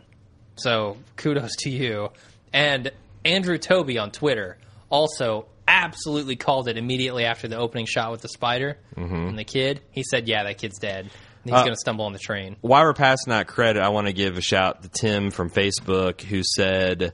he called that Lydia did not put the tracking devices on the barrel on the grounds that she didn't have time between cutting the power and Jesse arriving, and that she would have to use the forklift, which she, you know, because it was up high, which she didn't have any knowledge of doing. We apologize for calling bullshit on your theory. Yeah, because we did last week. So Tim Langley, you are like your namesake in the CIA's facility at Langley. Had intelligence on this episode far outstripping our own. Very much so. Dan in the UK. Firstly, here's my best guess at answers to questions that came up in last week's podcast and elsewhere. Why doesn't Skylar inform on Walt? Yep. He got a good reason? He says it's because her children would find out what he and she have done and would spend a lifetime dealing with the emotional fallout and the social stigma. Much better to wait for him to die and they can remember good old dad. Yeah, but that's the whole reason at this point, isn't it? Except for she's in mortal terror of the children being killed. Yeah. Like, do you know what's worse than them growing up with stigma? Them dying. That's true. And getting them out of the house into Hank and Marie's house, I'm going to steal this, I think, from another listener who wrote in. Uh-huh. But I'd like to give you credit. You know who you are. I don't. Said that Hank and Marie's house is no safer. Just last season, they were worried about a hit on Hank. Yeah, and I feel like it's because they were worried about that, but it turns out there was no reason to worry about that. Well, I believe it's way safer to stay at a fucking DEA agent's house. Well, we know that Gus is gone, and he was the one who was trying to kill Hank. Mm-hmm. Or the cousins were. The cousins were, yeah, right. So they're all gone. Right. Not a problem anymore. Right. But who's to say? No, I feel like that you're going to be safer at a DEA agent's house because most criminals have an averse, you know, they're shy about killing cops because that brings down the hammer. The heat. Yeah. Here we also asked, why is Jesse still in the game? Mm-hmm. Dan says, because like Walt, it makes him feel important and it's exciting. Other than a drug dealer, what identity does he really have? Also, if he did want to quit, Walt would change his mind somehow without too much trouble. Maybe. I don't know that gives him enough credit, and he had at least $150,000, $200,000 at least. Yeah, he had plenty of money. And he had a good girl and, a kid. But where does Jesse go after this? What does Jesse do? Well, he's got a paid-for house, $150,000. He could go to he could go to school, yeah. He could live debt-free for years. He could go to school. He could do whatever the hell he wanted to, really. Yeah, but I wish I had $150,000. I wish I had $150,000 into it. He's a carpenter. He's going to go the... He's going to buy a bunch of woodworking. He's going to go the Harrison Ford route and be a carpenter in Hollywood, get cast in the remake of Star Wars, and the rest is history. All right, good enough. He also has some other thoughts. Walt now seems to want to show Junior what he's become, wearing the Heisenberg hat in front of him, Yes. etc. I feel his two lives are inevitably on a collision course now. I think yes. they've been crashing into each other for Walt half would a season. love to be able to show Junior how cool his old man is. Definitely. That definitely eats at him. So he also has a meta reason for not thinking that Gomez is a corrupt DEA agent. Okay. He says... Besides Villigan saying that they're not going to... Yeah. Okay. But he also says if he too were a criminal, the show would be dangerously close to having a message that I'm sure it doesn't want, in the fact that he's the only significant non-criminal Hispanic character. So he doesn't. He thinks I don't want to racially profile people. Okay. Fair enough. That leaves Merkert. He's going to be the big bad he's of the dirty season. one. He's going to be the big bad of season 6. Because white guys can be as dirty as you want. No problem. Yeah. Just make those white guys horrible dudes. Maybe he's secretly a Nazi. There you go. Yeah. Sandy in Seattle. Well, I seem to be in the minority over on Facebook where I posted.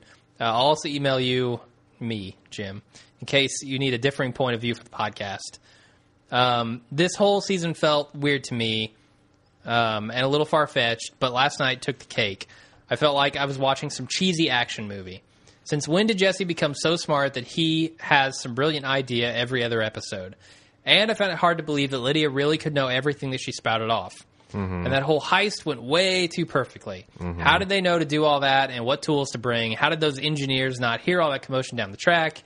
And the way Jesse and Walt explained to Todd how it was going to work felt way too forced. And pretty much every line of dialogue between Walt and Skyler sounds cheesy and stupid. How long does Skyler think she can play this game and have someone raising her kids before they start asking what the fuck? Plus, the ever-darkening White household is depressing the hell out of me. I get it. Walt is dark. Now turn some damn lights on. One of my other favorite shows is Dexter. It's already gone the same way. I hope Breaking Bad doesn't do the same by the end of the season.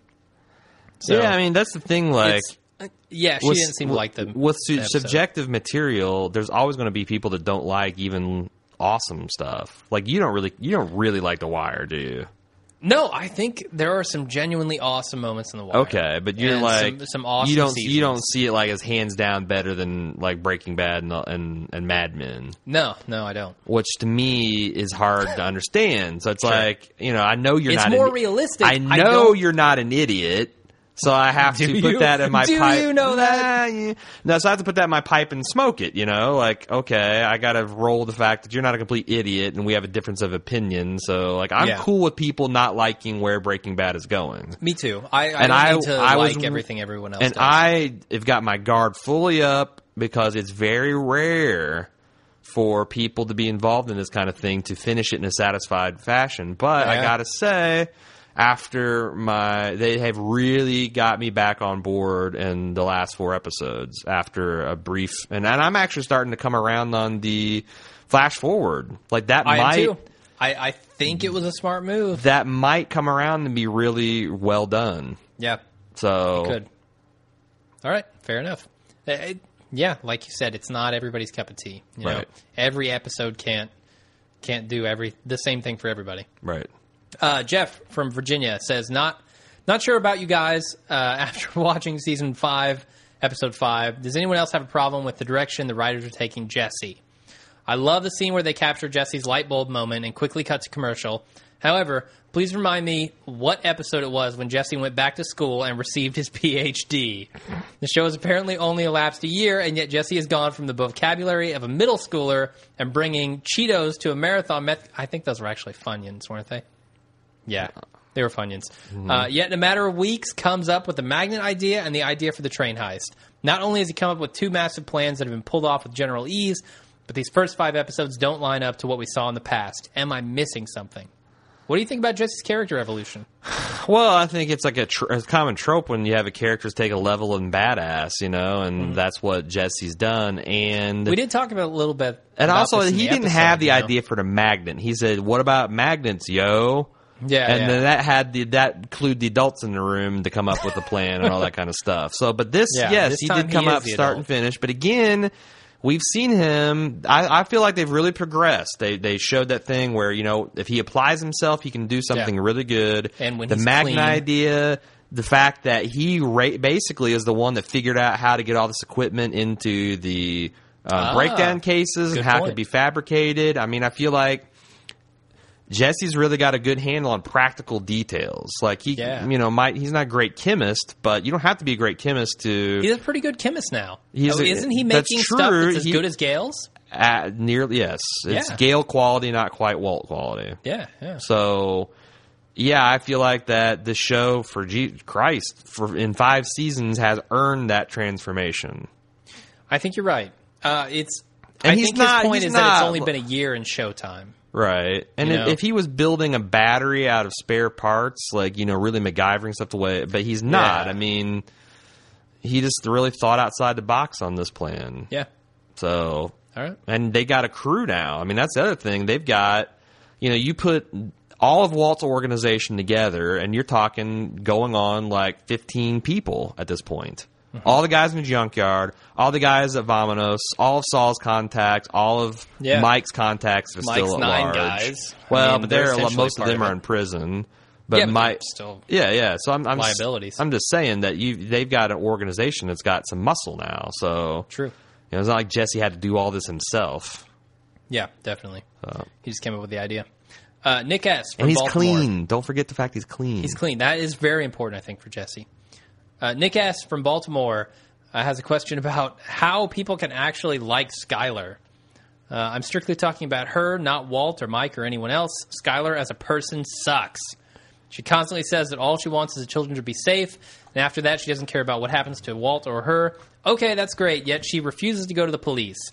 Going to the police ensures her children's safety. It ensures her escaping from being a hostage under Walt.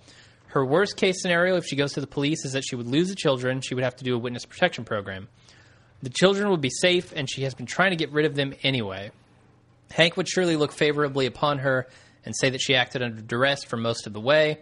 The fact that she sticks around shows that she, deep down, wants to be in the mix of all this. She's a hypocrite, and like last week, I still hate her. Yeah, I don't know. Like I said, I can see why people can hate Skylar, but I don't at this point. And I don't understand. Look, that's different from saying I don't understand why she's playing the game the way she's playing it. Okay. But hate her? No.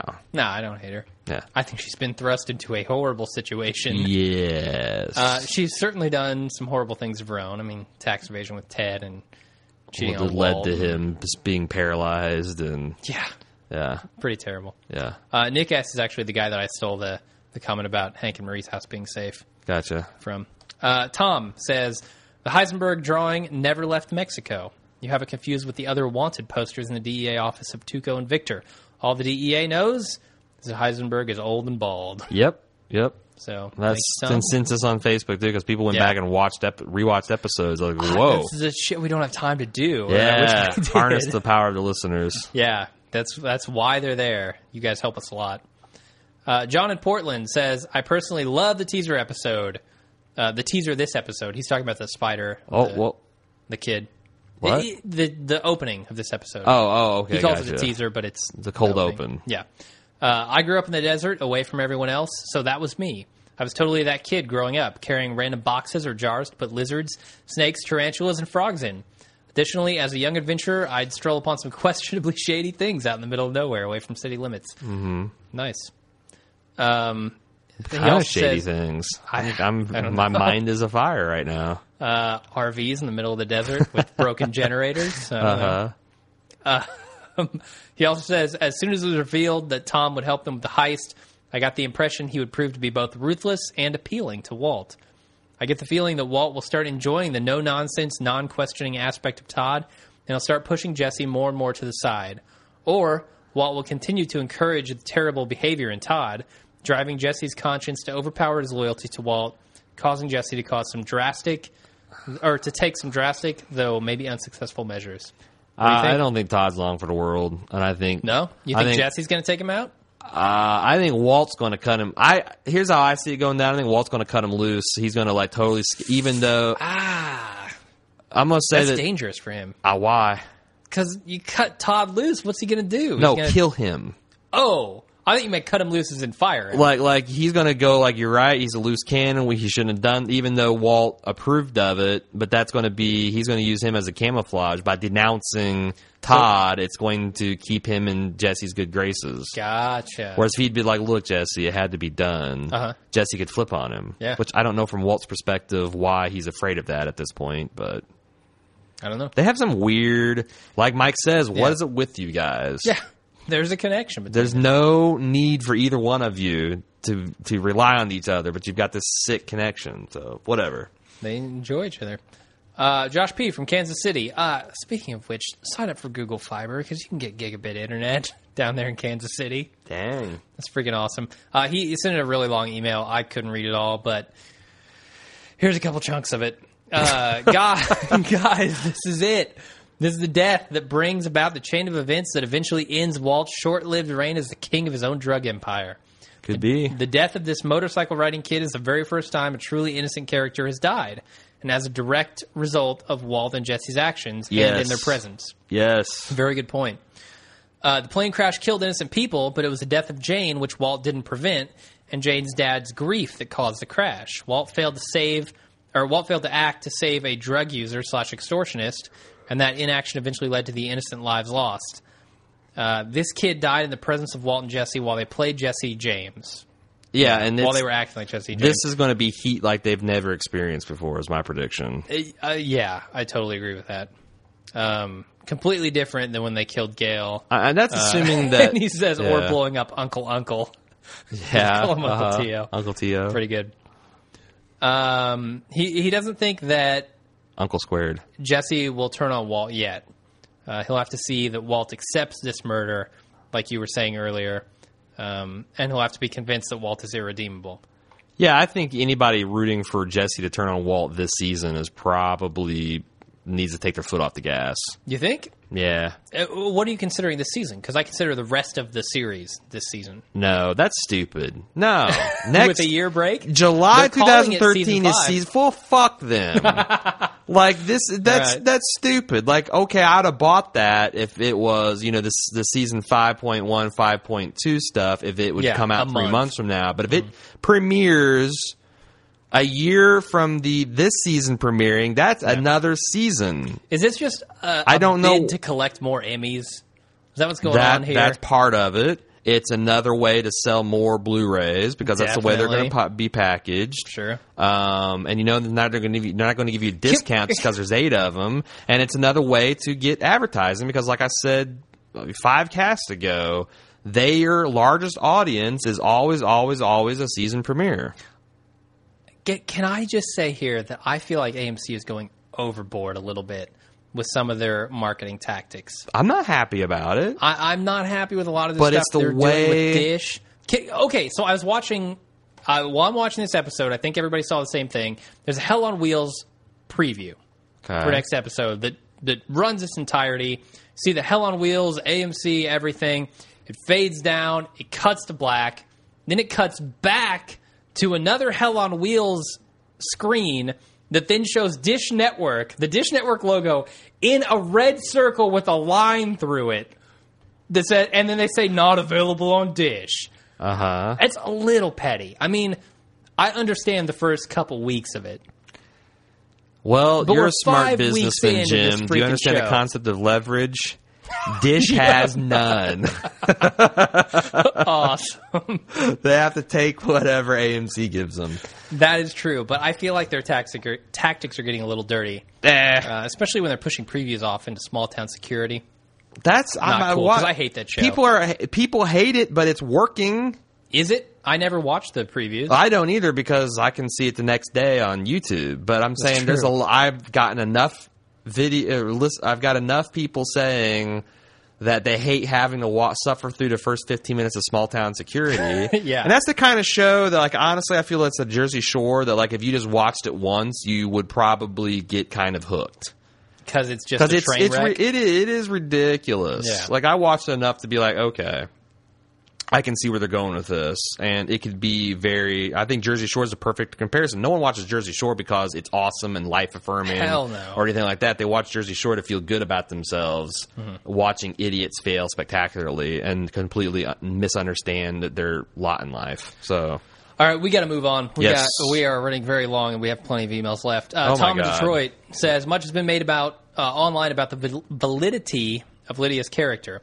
A common opinion seems to be that she is little more than a cheap plot device used to solve Walt and Jesse's problems in a convenient way. Not sure I 100% agree with that, but I've read some pretty convincing cases for her character being cheap and lazy. Wanted to get your guys' thoughts on it. Is Lydia a legitimate and believable character? Before you comment on that, okay, I'd like to read JJ from Chattanooga's points about her, because he does make some interesting points. He says, there must be a very interesting backstory to Lydia. From what we currently know about her, I cannot see any reason why she would have been involved with Gus in the drug trade. She has a high-paying job running the Houston operations of Madrigal. This is evident by the fact that the DEA came to her office before arresting the warehouse foreman. Also, her office was very high-end. She is wealthy, evidenced by her house. She is far too easily stressed to choose to supplement her income by undertaking illegal activity. I agree. She would only be involved with the drug trade if something in her past forced her into the trade. So what do you think about Lydia's character? Do you like her as a character? I know you said you were coming around on her a little bit this episode. that's what I said. Yeah. So you don't think she's just there to convenience Walt and Jesse? Like, we need another source of methylamine. Let's throw in this character. But it makes sense. She was part of the old Gus Empire and their Sure. connection for the methylamines. It's like, why? I mean, that's like saying Walt having cancer was just an excuse to get him to cook meth. Yes. Yes. That is It's true. the anatomy of the plot that moves it. I mean, You don't feel like it's too contrived. You feel like it's natural within the plot. yeah, especially I do too. since I agree. I think it would only be contrived if she was some fully formed, ultra slick badass. I kind of enjoy, in retrospect, how inept she and paranoid she is, and how. The other thing I'm starting to enjoy is the irony of her wanting to put a hit out on Mike, yet balking at getting killed herself. Sure. Yeah. Right. She's so quick to kill Mike. Which is like, has Mike rolling his eyes like, can you really? You put a hit out on me, moron. So, yeah, I enjoy her character. I like it. And again, there are things there's the connective tissue that moves the plot along, and I don't.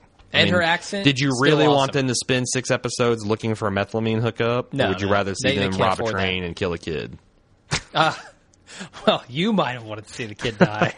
Not I. Corinne writes in, when Walt and Jesse were proudly explaining their plan to Todd when he was filling the underground containers with water, Jesse makes a point to tell Todd that robbing the train is a big deal and no one other than can know that the robbery went down. Then repeats, nobody got it. So we kind of talked about this. To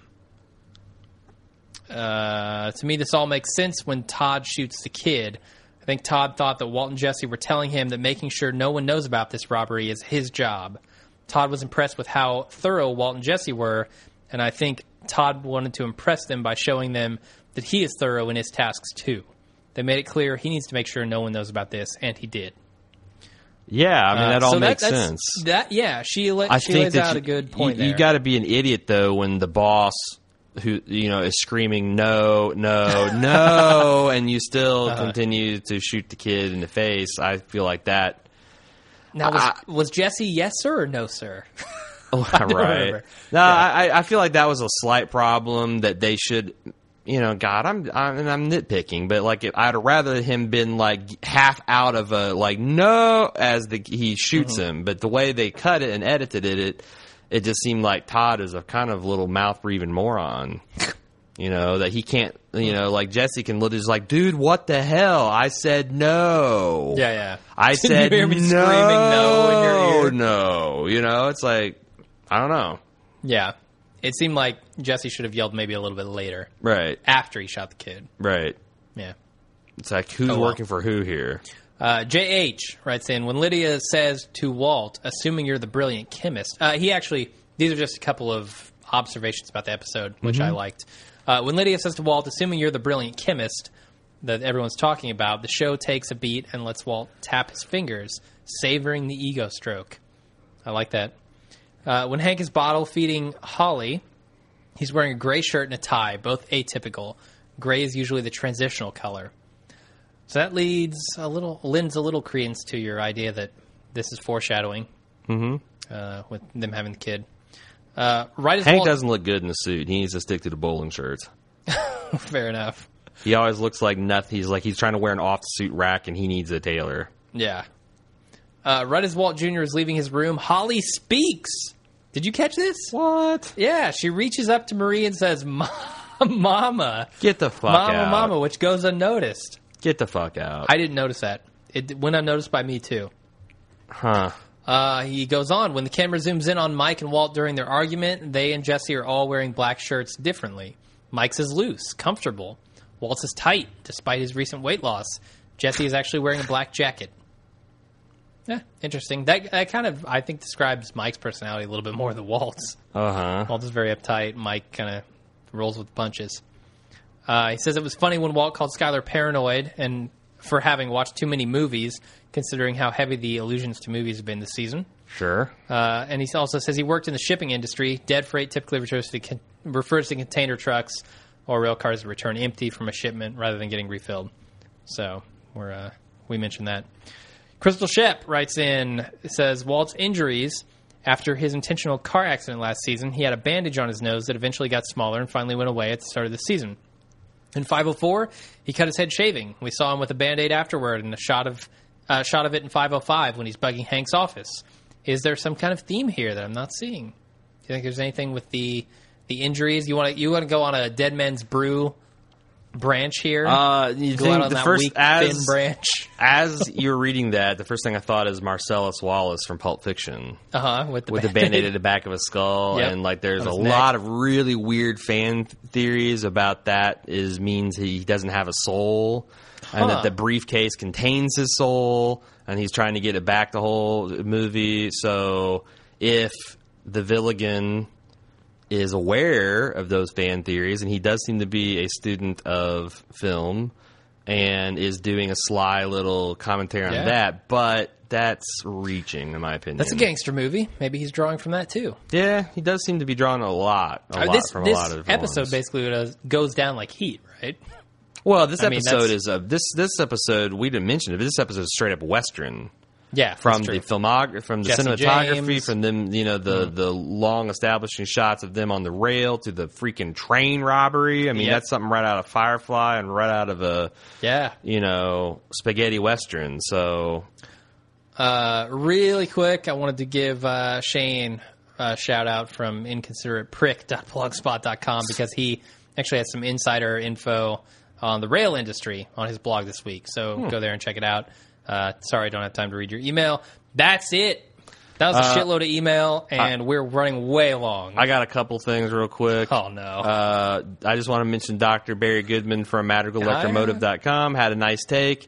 Why'd they use a big gravel truck to stop the train? Just have Huel fall asleep on the track. It'd take more than a good Samaritan to move him off. Yeah, you can't get him out of a doorway. You're not going to get him off the track. Michael P. wrote in, said, Mike warned us all on Hazard Pay. This barrel of methylamine is free. The next one's going to cost big. This is clearly the beginning of the end. We all remember what happened last time an episode ended with a child on two wheels being killed. Jesse's going to freak out. The next 20 are going to cost big. J.J. Johnson predicts that Walter will endanger a family member and then heroically rescue them as a way of winning Skyler's affection. I had to cut that email, but yes. Okay. So I could see Walt doing that. Then finally, to tie this together, the Jesse James point, George S. wrote in another minor point, but there have been many Jesse James references this season. Mike's remark and the train robbery. Jesse James was murdered by a member of his own crew, the young Robert Ford, who at first saw Jesse as his hero but grew up to hate him. Knowing the Villigan's affinity for Western themes, I believe this is a strong hint that Jesse will end up shooting Walt in the back, and he will die face down in the desert. Just like the music video, as you predicted. Yes. With his Heisenberg hat and all. Yep. His bald head. And now I'm actually feeling really good about that prediction again. No, he's got hair at the start of next season. The start of next half a season. I'm feeling good about that prediction. Fair enough.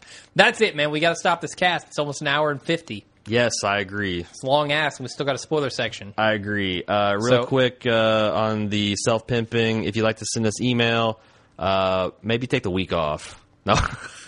If you'd like to send us an email, send it at breakinggood@baldmove.com. You can also keep up with our burgeoning discussion on facebook.com/baldmove. We're getting like 120 comments per episode now, and really smart takes in real time. It's good stuff. I love it. I'm live tweeting. And at BaldMove on Twitter. We'd love to get more positive reviews on iTunes. We've clawed our way up into like the top 20 of the What's Hot section. And you guys, like, we've gotten 100 new reviews since this season started, just 5 episodes ago. That's spectacular. I am shocked by the response this season. I love you guys. Thank you so much for the support. Yeah, that is what builds us our traffic, and iTunes is by far the biggest, the way we get the word out. Yeah, but share stuff on Facebook and with your friends. We love that too. Tell a friend, and also we've got a sponsor, but it's not a huge sponsor. And again, if you can help us fill in the blanks or the gaps in our podcasting fundraising with our Amazon affiliate link, again, I'm not saying we're no Adam Carolla. Yeah, I'm not saying give us free money, but if you buy stuff on Amazon anyway, it'd really help us out if you used Amazon.baldmove.com. Costs you nothing. It just gives a little bit of love our way. Yeah, and who doesn't want a little bit of love their way?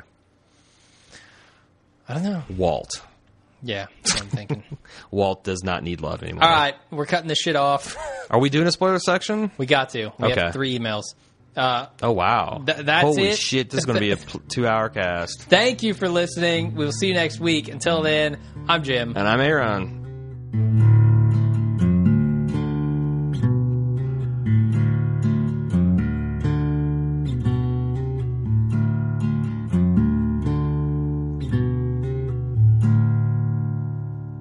And we're back with the spoiler section. Let's go ahead and run the preview for next week.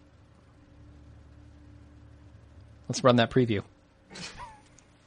On the next episode of AMC's Breaking Bad. That whack job shot a kid.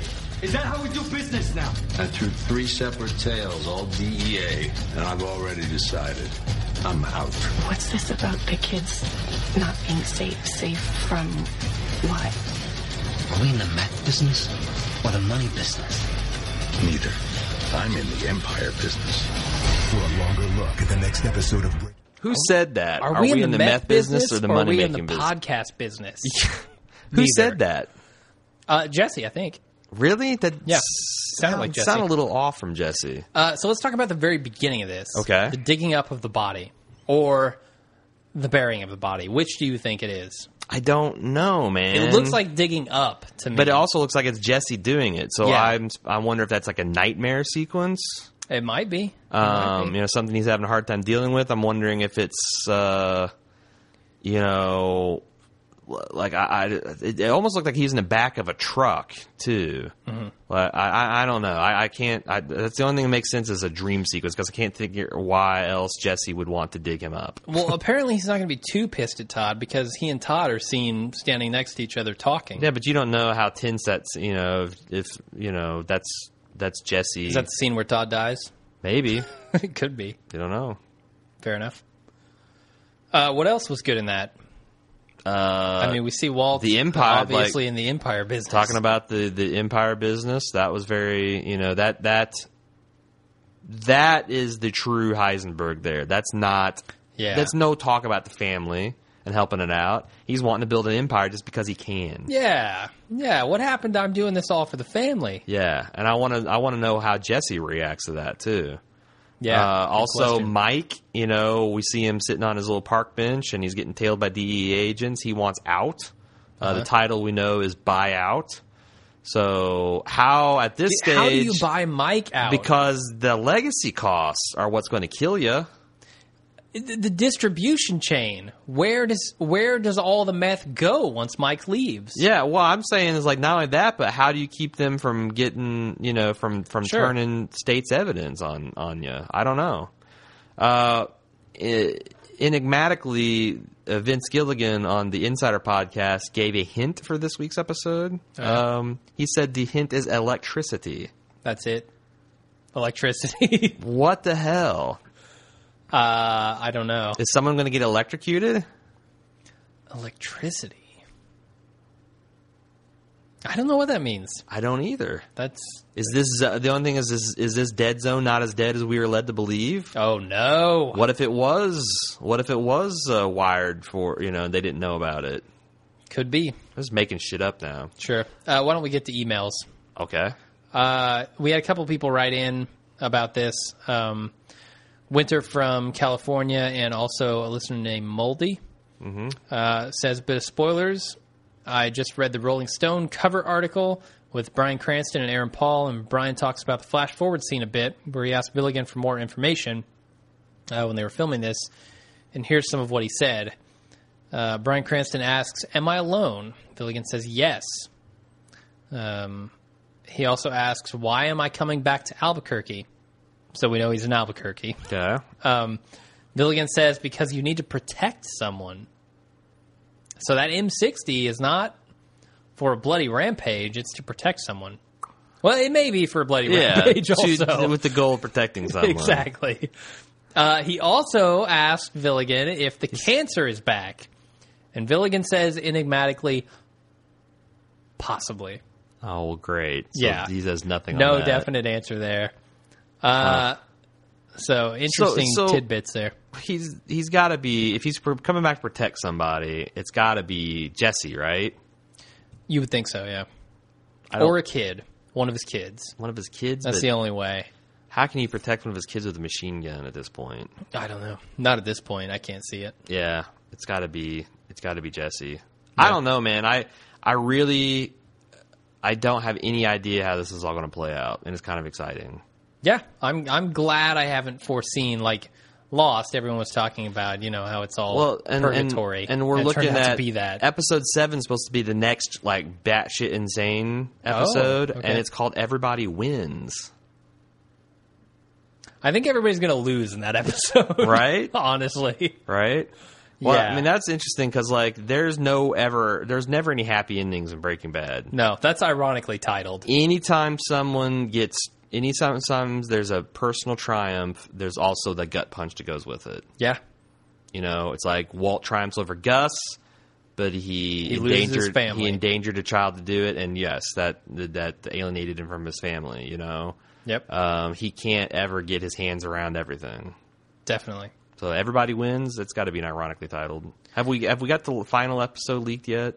No, that's still not. They did change the name of one of the episodes to Say My Name, but we have a comment from Luke R. about that. But first, Aaron P. Writes in, this might border on spoileriness, but I don't know if you guys had a chance to check out the panel from San Diego Comic-Con this year. Thought it was overall really entertaining, gave some insight into the season. Also, Dean Norris in cosplay, so there's that. We can actually post that picture. I have it. So cool. One of the things that Billigan and Cranston touch on is the issue of Todd. Apparently, he's either dirty. No, he's not dirty. Or an idiot who talks too much. Maybe that. But he definitely has a big impact on this operation and not in a good way. I can't imagine that he will be the downfall of Walt, Jesse, and Mike because he feels too anticlimactic to have some random dude come in at the end and ruin everything. But I could see him being catalyst for one of the barn burner episodes this half of the season. I wouldn't like it if Todd was the ultimate downfall of Walt. I think Jesse or Mike or Hank needs to be that. Okay. And finally, Luke R. says, one more small thing. The IMDb page for this season changed the name of episode 7 from Everybody Wins to Say My Name. Really? So, yeah, that name has been changed. Oh, shit. Sounds kind of creepy. I hope that's not another gross sex or rape scene with Walt and Skyler. That's the only thing I can picture. Walt tells Skyler to say his name while they do their business. I hope I'm not alone on that. Yeah, I don't want another rape scene. Not another. No. Too many rape scenes. I will say that the Walt creepiness level has stabilized. Has leveled off in the past few weeks. Has it? Yeah. I mean, it was just last week. He was rubbing shoulders with his woman, and things were getting creepy. I don't recall that. I think two episodes ago. It was when she was catatonic and unresponsive. I mean, last week she finally let her claws out a little bit and fought back. That's true.